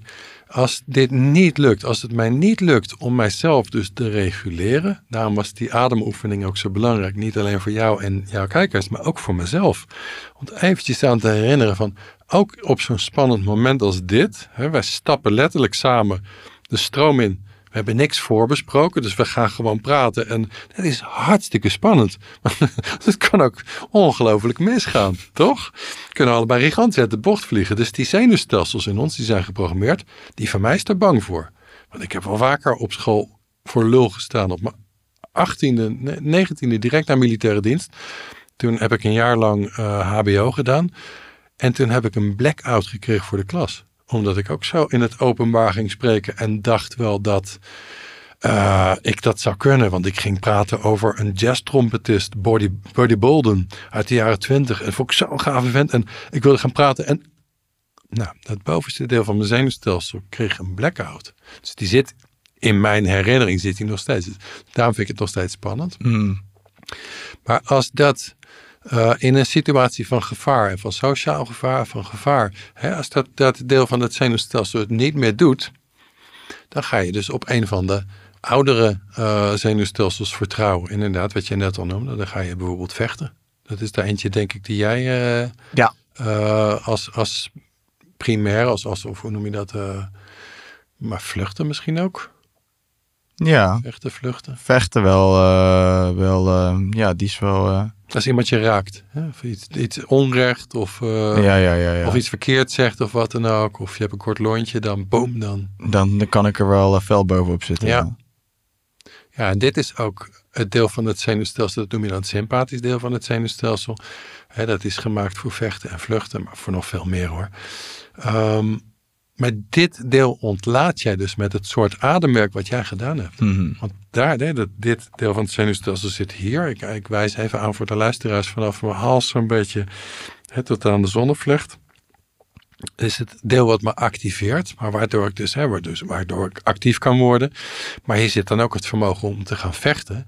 Als dat deel onderdrukt wordt, dan krijg je dus de blokkade precies op dat deel van het zenuwstelsel. Dus als dat niet meer mag, dan komt nog steeds die urge, maar de energie wordt onderdrukt. Dat soort energie ga je met het soort ademwerk wat jij dan hebt gedaan bevrijden. Mm.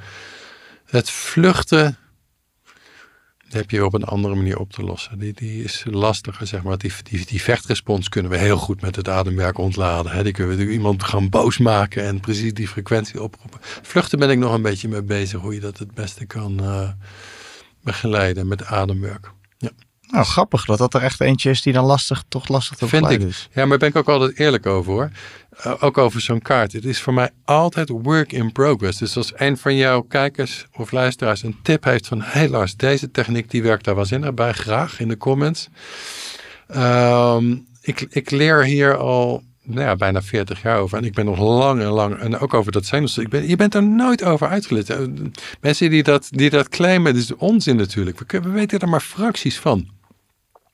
Het enige wat je kan beseffen als je wil gaan vluchten, is dat je jezelf heel onveilig voelt. Daar heb ik wel het een en ander aan werk ook over ontwikkeld om jezelf dan te gaan leren koesteren. Jezelf te gaan leren reguleren. Dus aan het moment dat, want heel veel mensen, inclusief ikzelf, hebben die link dus niet zo gelegd. Van oké, ik vlucht nu en dat kan zijn in social media of in werk of in relaties. Wherever de verslaving is je vlucht. En dat betekent dus automatisch dat je je gewoon erg onveilig voelt. Zonder dat je het in de gaten hebt. Want dat vluchten in de social media, en weet ik wat je allemaal aan het doen bent, dat voelt heerlijk. Want dan krijg je eventjes dopamine. Dopamine maakt dat je je niet meer onveilig voelt. Ja. Dus dat zijn er in ieder geval twee uit het sympathische deel. Dus het vechten en het vluchten. We gaan daar echt met hele grote stappen doorheen. Ja, als jij daar ook dingen over aan wil vullen of wil vragen of wat dan ook, prima. Hè? Nee, nou, het enige wat ik denk is, dat vluchten, dat is eigenlijk veel soort van ondergrondser of zo, weet je wel. Dat vechten, dat valt natuurlijk heel erg op. Je gaat je opblazen en daar heeft tegelijk je omgeving last van ook. Ja. Terwijl het vluchten is veel kleiner en veel vernuftiger eigenlijk. En dat kan er zo klein zijn als je Instagram openen als je je kut voelt. Ja, of chocola eten, of weet ik veel wat. Dus 7 keer per week in de sportschool. Of we hebben zo, boeddhisten noemen het niet voor niks de wereld van de 10.000 afleidingen. We kunnen op 10.000 manieren onszelf afleiden om maar niet te voelen. Maar in beide is het wel belangrijk om te beseffen dat je dus ook bij het vechten, dat je jezelf onveilig voelt. Want daar zit namelijk de echte heling. Want als jij op een gegeven moment bewust wordt van je patroon, zoals je dat er straks al vertelde, en dat kan heftig worden, kan je ook weer in zelfafwijzing komen. En ik, godverdomme, daar ga je weer. En dan ben je weer uitgevallen naar Isa. Of weet ik veel wat je hebt gedaan. Waardoor je zo, ga je jezelf weer afwijzen. Kan. Doe je dat? Of? Ja, zeker wel. Ja. Maar daar kom je dus niet uit bij wat er werkelijk aan de hand is. Dat jij je dus heel onveilig hebt gevoeld. Want je hebt jezelf toch zo groot gemaakt en opgeblazen. Hè? Dus bij het vluchten, maar bij het vechten ook. Het is dus heel belangrijk om te beseffen. Want dan ga je naar die derde sleutel, naar erkennen van. En dat kun je zelfs op een gegeven moment aan je partner vragen. Hè? Maar dat je dus sorry hebt gezegd, sorry lieve dat ik weer zo ellendig heb gedaan. Maar ik voelde me ook echt ontzettend onveilig. Ik ga het een beetje fluisteren, maar vrouwen gaan daarvoor. Als je als man daar kwetsbaar in kan worden, hè, dus in plaats van die grote opgeblazen, je kan zeggen van oké, ik voelde me echt even heel erg onveilig. Hou die smelten daarvoor. En dan kan je dus weer dichter bij elkaar komen. Dat smelten, en natuurlijk niet als een kuttrucje om de ander te manipuleren. Ik zie die oogjes gaan. Nee hoor. Nee, maar gewoon om uit oprechtheid te zeggen, sorry dat ik je gekwetst heb. Ik heb me echt laten gaan. Maar wat voelde ik me onveilig. Nou, dan ga je op die schatkaart echt een grote stappen snel thuis. Dan neem je dat jochie, dat kindje wat zo bang is, neem je onder je hoede. Dat vind ik een beetje jammer aan die zenuwstelseltheorieën. Ze zijn allemaal prachtig wetenschappelijk onderbouwd. Maar dat hele innerlijke kind komt er vaak niet bij kijken. Het woord wordt niet genoemd. En voor mij is dat juist zo ontzettend belangrijk om dat te beseffen. Er is een kindje in mij. Gewoon doodsbang. En als je dat concept innerlijk kind of te spannend vindt, of stom, of cringe, of wat dan ook, kan je ook aan een innerlijk dier denken. Want die zenuwstelsels, die corresponderen met oudere delen van de hersens. Dat zijn gewoon onze dierdelen. Die reageren instinctief. Daar kan je dus alleen maar onder je hoede nemen als je ze erkent. Als je ze niet zelfs ook nog afwijst, maar gewoon erkent. Fuck, wat voel ik me onveilig. Ik voel me eigenlijk doodsbang. Dan kom je echt bij de kwetsbare delen van jezelf. Ja, ik vind het innerlijk kind trouwens wel heel waardevol om het zo te zien en te noemen. Dat vind ik tof. Omdat je gewoon, zo voelt het ook echt. En toch ook omdat je gewoon, ik zie nou gewoon mezelf vormen in gewoon toen ik jong was, weet je wel. En dus voor mij helpt dat visualiseren, of in ieder geval dat echt benoemen en dat zo zien.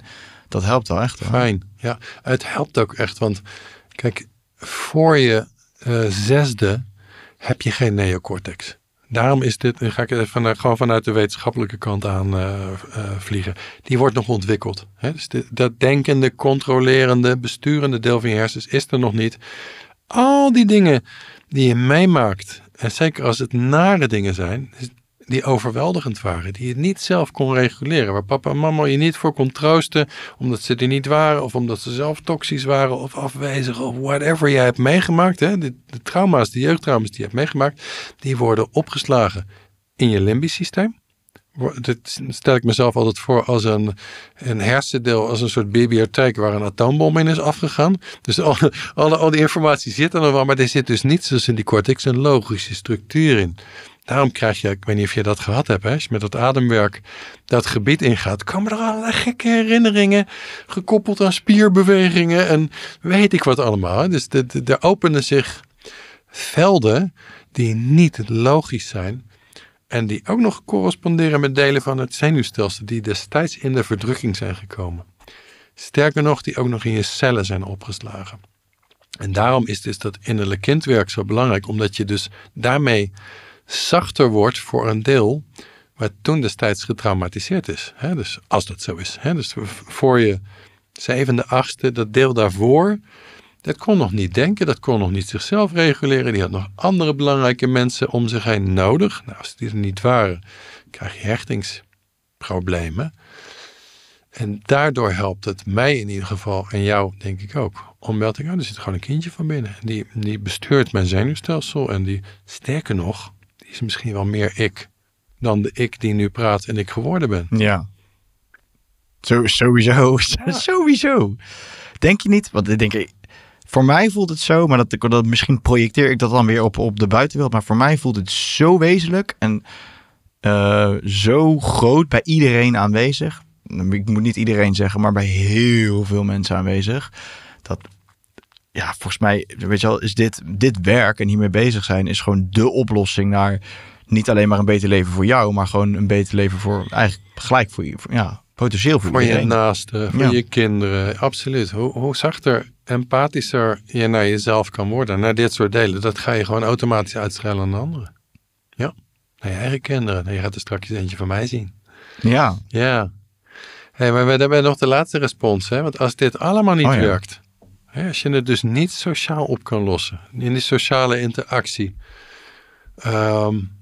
als dat niet werkt, nou, dan ga je dus of vluchten of vechten. Als dat ook niet werkt, dan zak je nog een stukje dieper in je lijf. Ik maak met mijn handen al een beweging naar die zonnevlecht en daaronder, dan kom je vanaf daar in het dorsale gebied in een freeze response. Dus daar bevriest letterlijk je energie. En dan doen al die andere zenuwstelsels daarboven doen het niet meer. Dan kom je dus in die blackout waar ik het er straks had doen. Krijg je met een duur woord een dissociatie. Lars has left the building. Die is gewoon ergens weg. Dat deed ik vroeger ook als kindje. En misschien veel van jouw luisteraars ook wel. Die herkennen dat. Als je echt hele rotte situaties hebt meegemaakt. Dan kunnen we als diertje, als mensje dissociëren. Kunnen we uit de brandende puinhopen weg.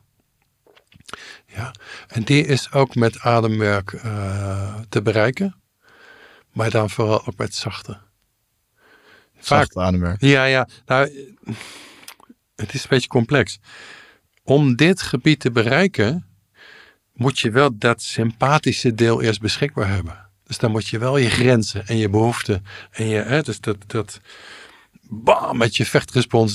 Wat jij zegt, maar jij hebt te veel van het goede gehad, dus bij jou mag die de andere kant op.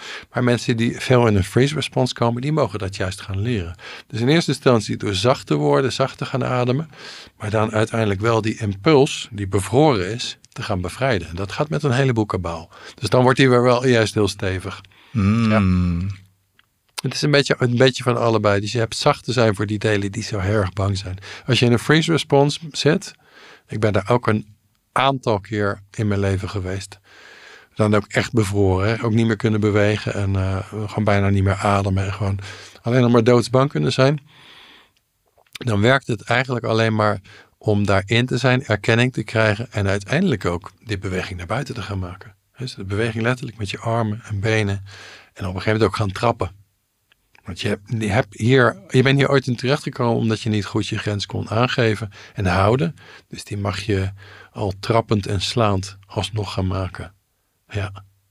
Dus ook daarvoor is uiteindelijk ademwerk een hele goede. Dat is uiteindelijk, maar dit is ook waar mijn studenten vaak de meeste, hoe noem je dat, progress? Of als ze deze beweging dus kunnen maken, dus iets wat bevroren is en doodsbang is, in beweging krijgen en kunnen laten trappen, slaan en misschien zelfs schreeuwen, als dat sympathische deel gewoon bijna letterlijk openbreekt, ja, dan is die bandvloek waar je in zat, die is opgeheven.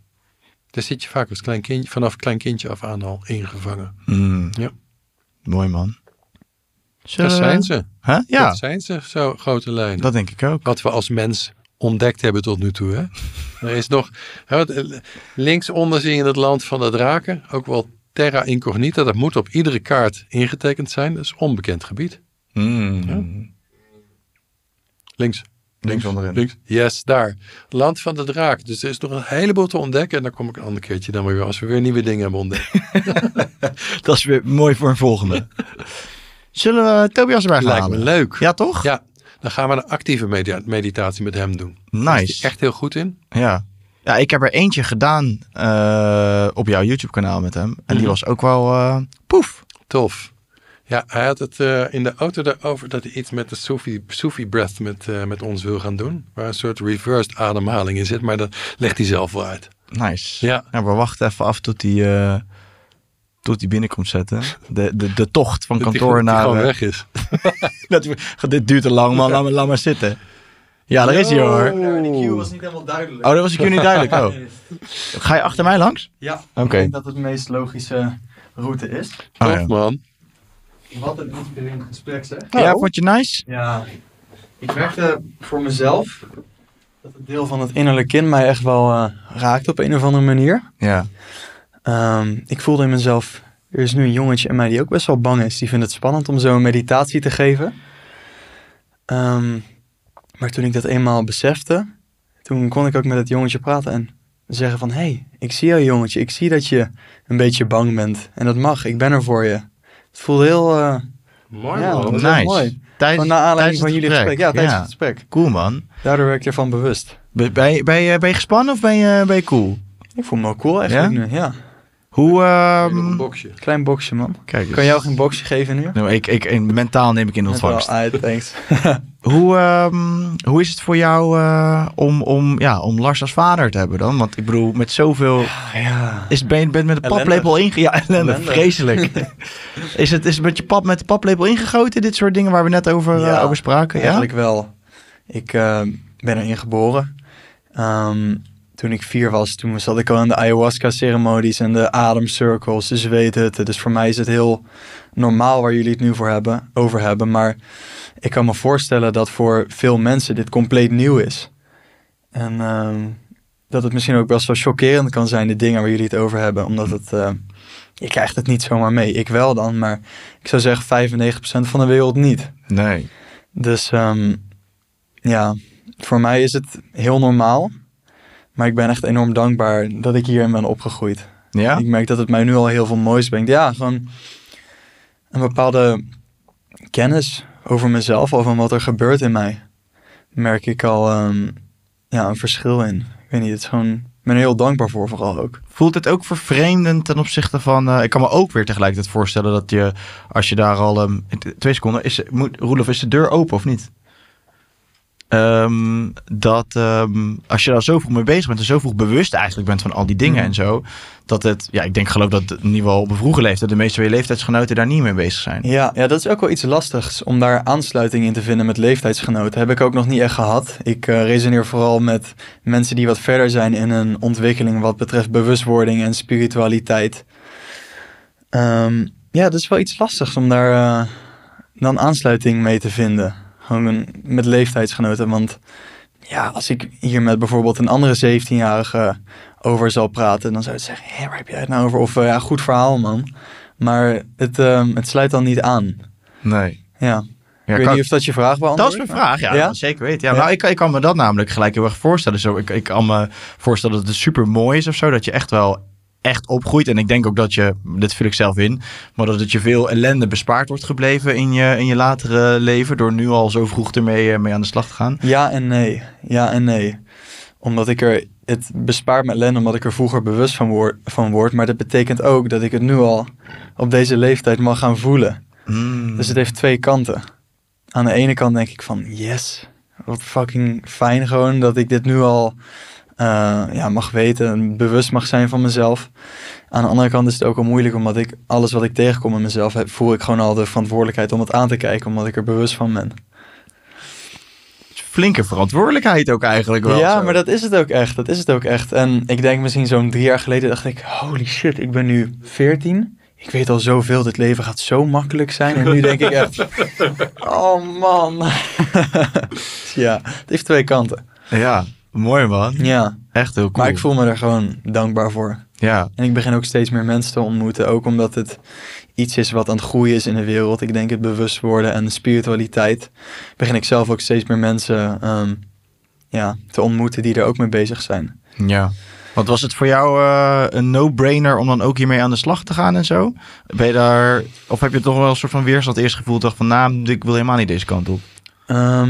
In eerste instantie wist ik niet dat ik hier ook wat mee kon doen. Dus ik dacht dat het pad van school volgen, gewoon het traditionele pad volgen, dat de enige optie was. Dus toen zette ik het een beetje aan de kant. Ik wist wel gewoon, ik wist al best wel veel. Maar ik was er niet echt mee bezig, omdat ik dacht, wat voor nut heeft het überhaupt om ermee bezig te zijn als ik er niks mee kan doen? Of als het mij niks brengt. Natuurlijk, als je kind bent en je groeit veilig op, dan heb je dat ook niet nodig op dat moment. Ik ben je vraag even kwijt. Zou je hem nog een keer willen herhalen? Of je eigenlijk gewoon, of je wist dat je, of je weerstand gevoeld om dit pad te gaan bewandelen, of dat je dit wist van no-brainer, van ja, natuurlijk ga ik dit doen. Ergens diep van binnen voelde ik het al wel. Ook al waren er niet echt andere mensen in mijn omgeving wat betreft school die hiermee bezig waren. Ik voelde diep van binnen wel dat dit waar is. En dit puur is ook. Dit werk is heel puur. Alles wat je tegenkomt, die komt al je emoties tegen als je bezig bent met bewustwording, ademwerk, waar jullie het ook over hebben. Het is iets heel moois, iets heel puurs, maar je moet het ook wel echt aan durven kijken. Zeker weten. Dat zeg je ook altijd. Dit pad bewandelen is, zeg maar, daar moet je nou eens lef voor hebben. Weet je wel? Dat zei je net ook volgens mij. Het is not voor de faint-hearted. Faint-hearted, ja. Ja, wat jij ook zegt, Toby. Kijk, je papa en mama jou ook geprobeerd op te voeden van, Ga zelf kijken wat deze wereld aan mogelijkheden heeft. Je hebt het schoolpad geprobeerd tot je 15e, 16e. Dan ben je uitgerangeerd. Je had ook hele slechte cijfers. Dat moet je niet zeggen. Sorry man, dat ik het moet zeggen. Nee, maar omdat je er ook niks aan vond. Ja. Weet je had echt zoiets, dit kan niet het leven zijn wat voor mij is weggelegd. Maar om dan een pad op te gaan en zelf te gaan creëren... Wat dan wel? Vraagt het lef ook. Dat vraagt echt lef. Ja. Dus daar heb ik groot respect voor. Ja, thanks. Maar dat besefte ik ook al op een vroege leeftijd van... Is dit het nou? Moet ik 9 to 5 gaan werken? Elke dag en voor een baas werken en iets doen wat ik niet leuk vind? Nee. Maar dat betekent wel dat ik iets moet gaan doen wat heel spannend is. En waarin ik zelf moet gaan ontdekken hoe dit allemaal werkt. Ja, doorloopt eigenlijk gewoon die stappen. Je slaat gewoon zeg maar 30 jaar van het leven sla je gewoon over. Eigenlijk wel. Ja. Nice man. En hoe is het voor jullie om het samen te doen dan? Ademwerk bedoel je? Ja, gewoon zo nu opeens zit je samen in een podcast. Super gaaf. Ja. We zijn eigenlijk pas... Vorige week hebben we het een keer live gedaan samen. Ja. Voor de Hij is ecstatic DJ aan het worden. Of geworden al. Dat doe je al een jaar denk ik nu. Ik denk iets minder. 7 maanden. 7 maanden? Oké. Voor mijn gevoel... hij woont bij mij thuis en... zit in de kamer naast mij iedere dag te draaien. Dus voor mijn gevoel is het al jaren. Nee, maar hij is DJ. En dus we geven een workshop die heet Breathwork Bliss. Dat is ook een van de meditaties die je nu gaat doen. Hè? Breathwork Bliss. Ik heb al een beetje verklapt aan Jorn dat je iets met die omgekeerde Sufi breathing wilde doen, toch? Breathwork Bliss. Sufi breathing. Wil je dat ik dat wat over vertel? Ja, zo. Aan Jorn of in de camera? Vertel maar tegen mij man. En dan mag je zo meteen pak je de camera over als die... het is eigenlijk een activerende ademhalingsmethode. Waarbij je dus 2 keer inademt via je neus. Dus, en dan uit door je mond. Eigenlijk die meditatie die we ook hebben opgenomen voor That's the Spirit. Ja. Maar het leuke hieraan is, halverwege de ronde gaan we hem omdraaien. Dus dan gaan we van naar...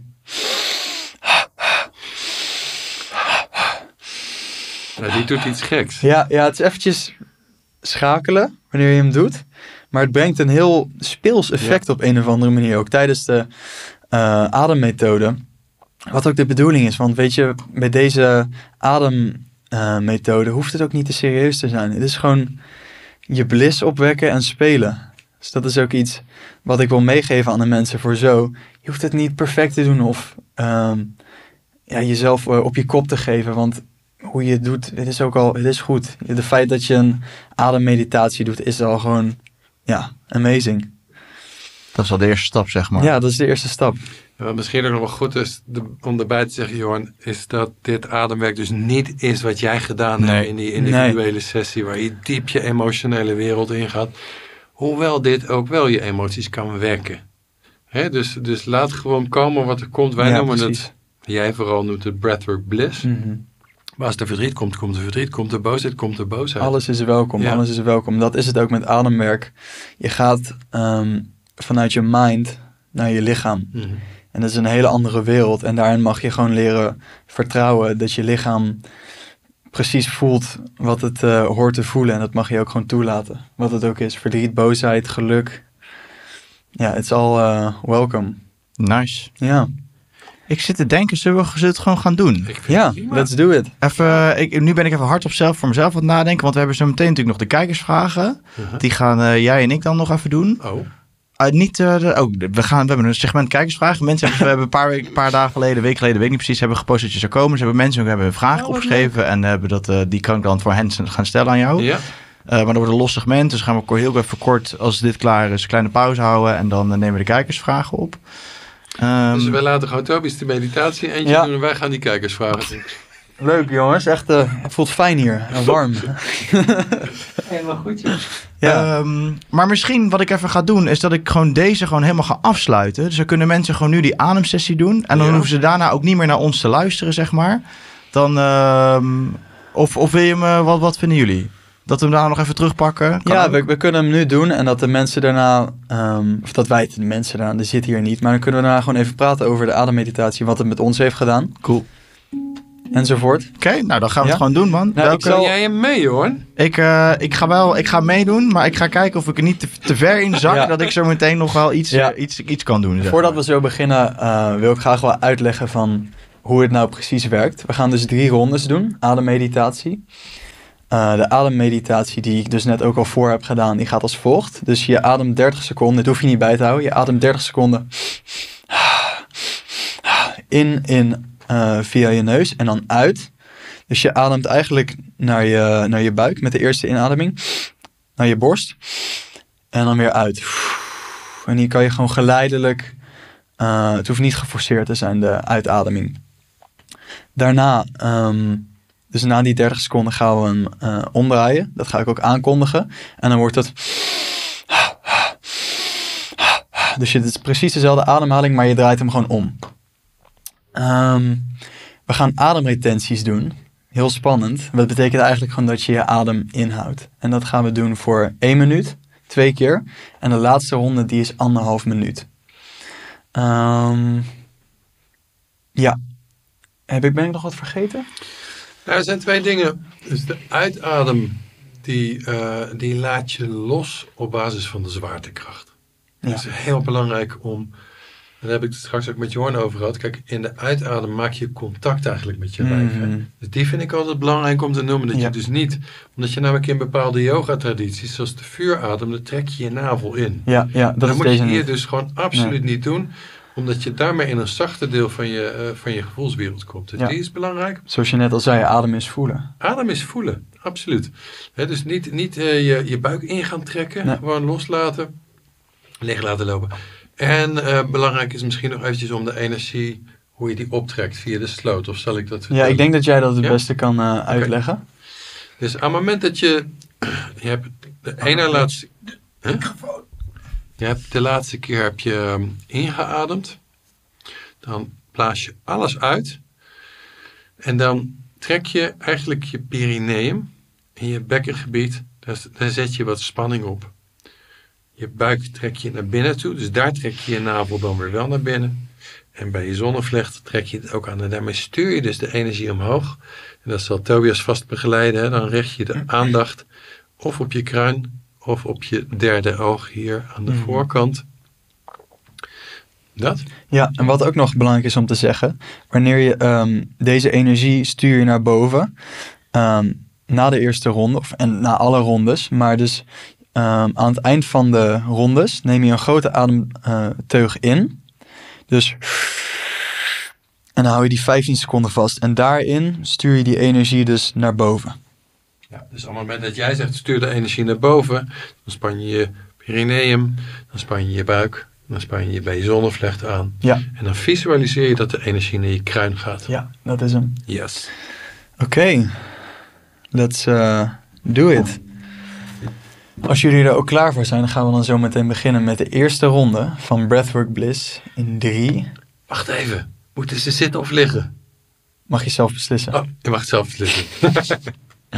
In 3, 2, 1. In, uit. In, uit. Buik, borst, uit. Buik, borst, uit. Buik, borst, uit. Kijk dat je maar helemaal kan overgeven aan je adem. Vertrouw er maar op dat je adem je meeneemt. In, uit. In, uit. In, uit. We gaan hem omdraaien in 5, 4, 3, 2, 1.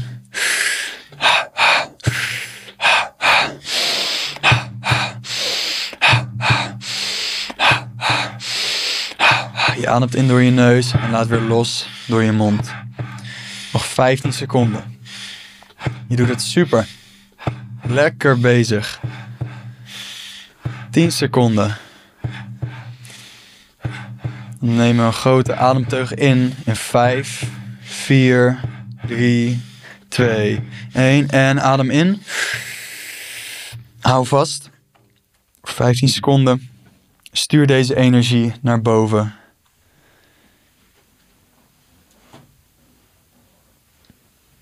En we ademen uit. 5, 4, 3, 2, 1. Adem uit. Adem helemaal uit.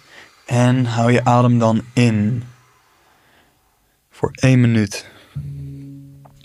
Dit is jouw moment om weer tot rust te komen. Tot jezelf te komen. Misschien voelt het wel een beetje spannend om je adem in te houden. Maar weet dat je ook hierin veilig bent. En oké bent. Als je eerder in moet ademen, kan je even heel snel in en uitademen. We zijn op de helft, 30 seconden. Vertrouw er maar op dat je je adem in kan houden.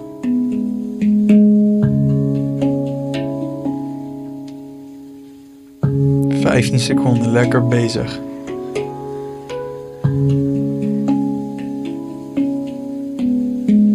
Dan ademen we zo meteen in en houden we weer vast voor 15 seconden. In 5, 4, 3, 2, 1. Adem in. Hou vast. Voor 15 seconden stuur deze energie omhoog. Visualiseer je dat er een helder wit licht via je ruggengraat naar boven stroomt, helemaal tot aan je kruin. En laat los in 3, 2, 1 en adem uit. Yes.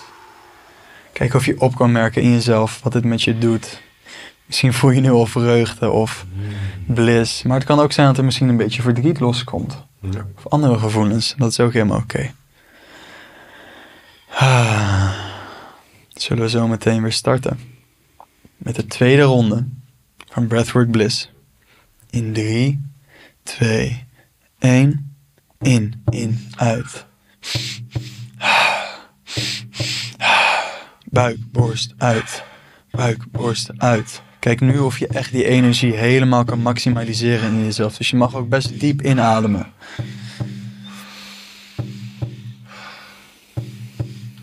Vertrouw er maar op dat je lichaam je meeneemt. En we gaan hem omdraaien. 5, 4, 3, 2, 1.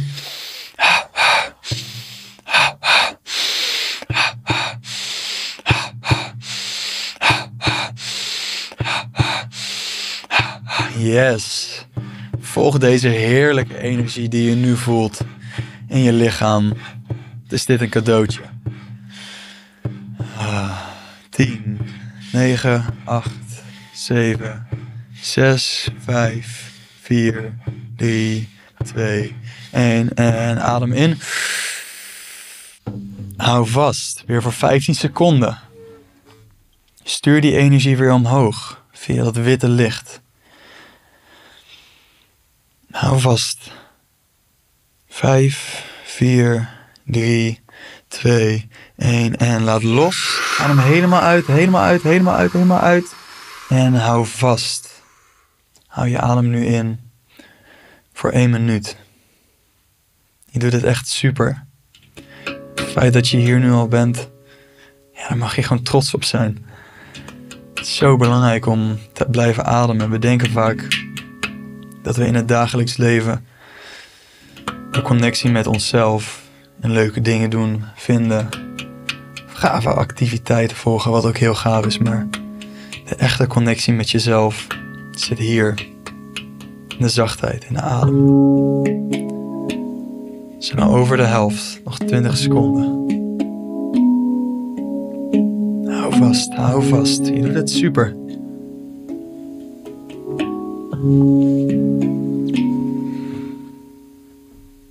Ademen in 5, 4, 3, 2, 1.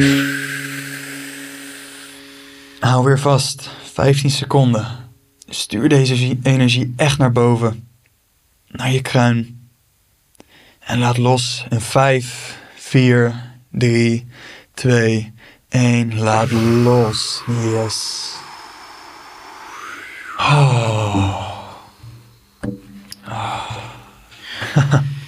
Dit is echt zo'n cadeautje om dit te mogen doen. Ja. Kijk of je op kan merken wat je nu voelt in je lichaam. Of je daar gewoon lekker mee kan zijn. En dan starten we zo meteen alweer de laatste ronde van deze bewuste en verbonden ademhaling. In 3, 2, 1. In, uit. Buik, borst, uit. Buik, borst, uit. Buik, borst, uit. Kijken of je in deze laatste ronde echt diep kan ademen. En kan kijken of je die kracht, die oerkracht die jij in jezelf hebt, op kan wekken. Want die zit altijd in jou. Altijd. Die kan je altijd opwekken.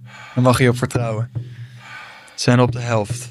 We draaien hem om. In 3, 2, 1.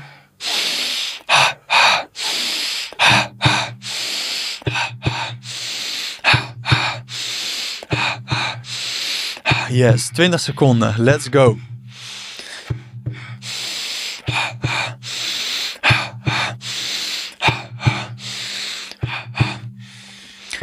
Ademen in 5, 4, 3, 2, 1.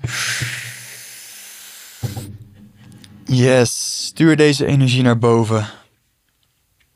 Naar je kruin. Hou die vast. Span je bekkenbodem aan.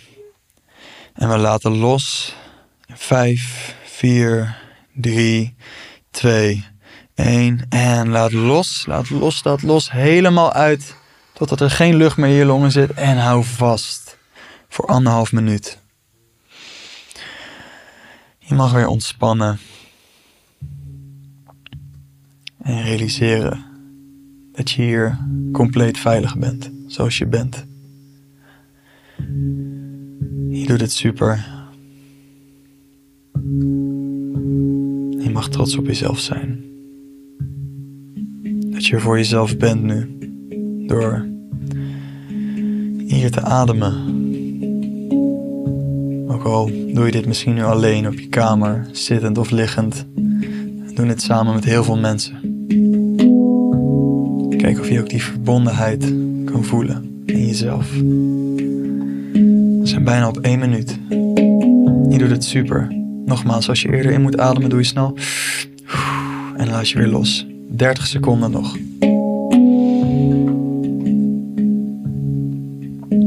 We zijn er bijna. Je kan dit. Ook als het spannend voelt. 15 seconden nog. Yes, hou vol, hou vol, hou vol.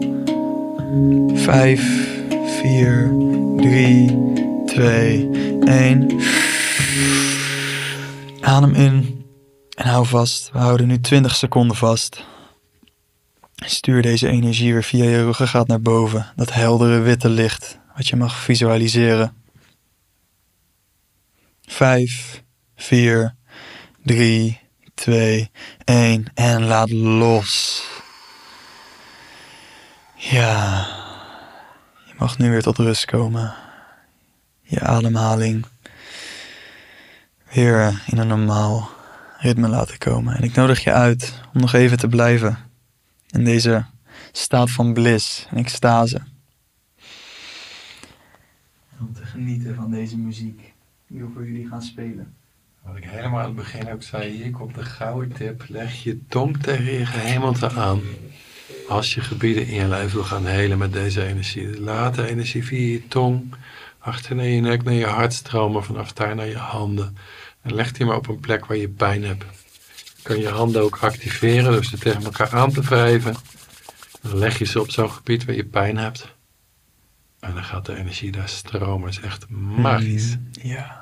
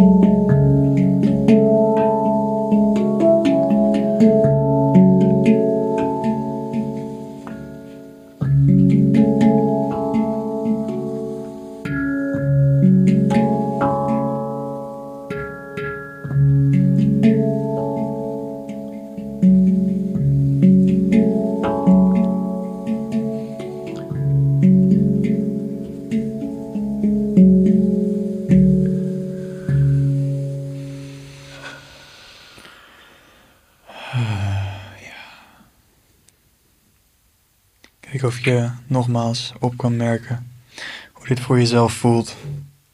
Wat je hebt ervaren. Ja. Hoe was dit voor jou, Jorn? Daar ben ik wel heel benieuwd naar. Ik zat lekker te gapen op het einde. Ja, hoor. hè? Ik zag het. Weet je wat het is, de gapen? Nou, Betekent dat je parasympathisch zenuwstelsel, waar we het net over hadden, aan het ontspannen is. Dus die gaat zijn spanning loslaten en dan doet het automatisch door gapen. Tof, hè? nice. Heerlijk. Ja, heel cool. Ja, heel cool. Ik dacht voor dat gapen, ik associeer dat gelijk inderdaad met ontspanning. Dus Ja. dat zegt voor mij wel genoeg wat het met mij heeft gedaan. Dat ik daar wel in ieder geval ontspannender voelde. Ja, ja, vet cool toch? Maar op een gegeven moment die laatste keer, dan kom ik wel en dan mijn handen beginnen te tintelen. En Ja, maar dat kan ook echt. Ja. Ja. Zoals volgens mij zei je dat ook al in het begin. Dat je ook kan ervaren dat het hier helemaal super veel energie komt. Dat je denkt, wat is dit? Maar dat zijn allemaal natuurlijke reacties van je lichaam. En als je die toelaat, kan het juist heel fijn zijn. Ik weet niet hoe dat was bij jou. Of dat nou fijn voelde, die tintelingen? Of Ja, is niet? fijn. Ja. Maar ik merk ook, als ik dan nog wat langer door zou gaan, dan zak ik snel in, dan kan ik snel doorzakken in iets zo wat ik met die ademsessies doe bij Michael, weet je wel. Dan voel ik dat je naar het randje gaat van waar dat heen beweegt, zeg maar. Ja. Hoe vrijer die energiegebieden en die chakras, maar ook dus je armen en je benen worden, hoe meer die tintelingen dus extase worden. Dus als daar nog inderdaad, zoals ik het er straks vertelde over op het strand, dat ik vroeger met gebalde vuisten, dat kunnen die tintelingen ook doen, dat je vuisten gaan ballen en dat er een energiebeweging afgemaakt wil worden. Ja. Maar op het moment dat die af zijn, dan wordt het allemaal gewoon extatisch. Ja. Nice. Ja, ik vond het in ieder geval super fijn om te doen. Ik vond het de eerste keer, jongens, dat we zoiets doen bij de Trueman Show. Ja, is dat de eerste keer? Ja, Nog zeker. nooit een ademmeditatie of een andere meditatie? Nee, überhaupt niet eigenlijk. Nee. Dus ik vond het, toen het idee kwam, dacht ik, ja, super cool, man. Ja. Ben ook benieuwd hoe de mensen op gaan Stel reageren. nou dat je de helft van je kijkers en volgers kwijt bent, Dan weet ik waar ik moet zijn. dan weten we dat dit niet de beweging is. Dan weet ik ook waar ik ze moet komen halen. Oh, ja, hilarisch. Dank jullie wel weer. Hè? Ja. Super tof. Dobers, dankjewel dat je wilde aansluiten en dat je dit wilde doen, man. Jij, dankjewel voor de uitnodiging. Ga je er komende tijd meer mee doen? Ik ga er de komende tijd zeker meer mee doen onder de naam, mag ik dat vertellen? Ja, zeker. Breathworkbliss.nl. Dan ga ik ademcirkels geven, ook dit soort ademmeditaties. Dus daar kan je me binnenkort op vinden. Vet. Ja, ik heb echt zin om dat meer in de wereld te gaan brengen. Nice. Nou, weet je, gozer, ik bedoel, je bent wel heel jong ermee bezig en dat heeft vast allemaal zijn problemen en zo. Maar als ik er naar kijk, denk ik, op je 17e al dit soort werk gaan doen. Hoe vet is dat, weet je wel? Ja. Als er steeds meer gaat gebeuren en die jongen... Ik hoop ook echt dat meer jonge mensen hier zich mee bezig gaan houden. Want het is ook echt vooral voor jonge mensen die met depressie stoeien. Echt een heel krachtig middel om weer echt bij jezelf te komen en ook die depressie te transformeren. Natuurlijk kan je niet alleen door middel van ademmeditaties je depressie omdraaien, maar het is wel een hele mooie tool inderdaad. Ja, mooi man. Vet. Thanks, heren. Ja, jij dankjewel. Lars, ik ga hem even afsluiten voor de mensen die op YouTube, Spotify en al die andere platforms kijken. Dan pakken wij hem daarna nog eventjes terug met z'n tweeën. Is goed.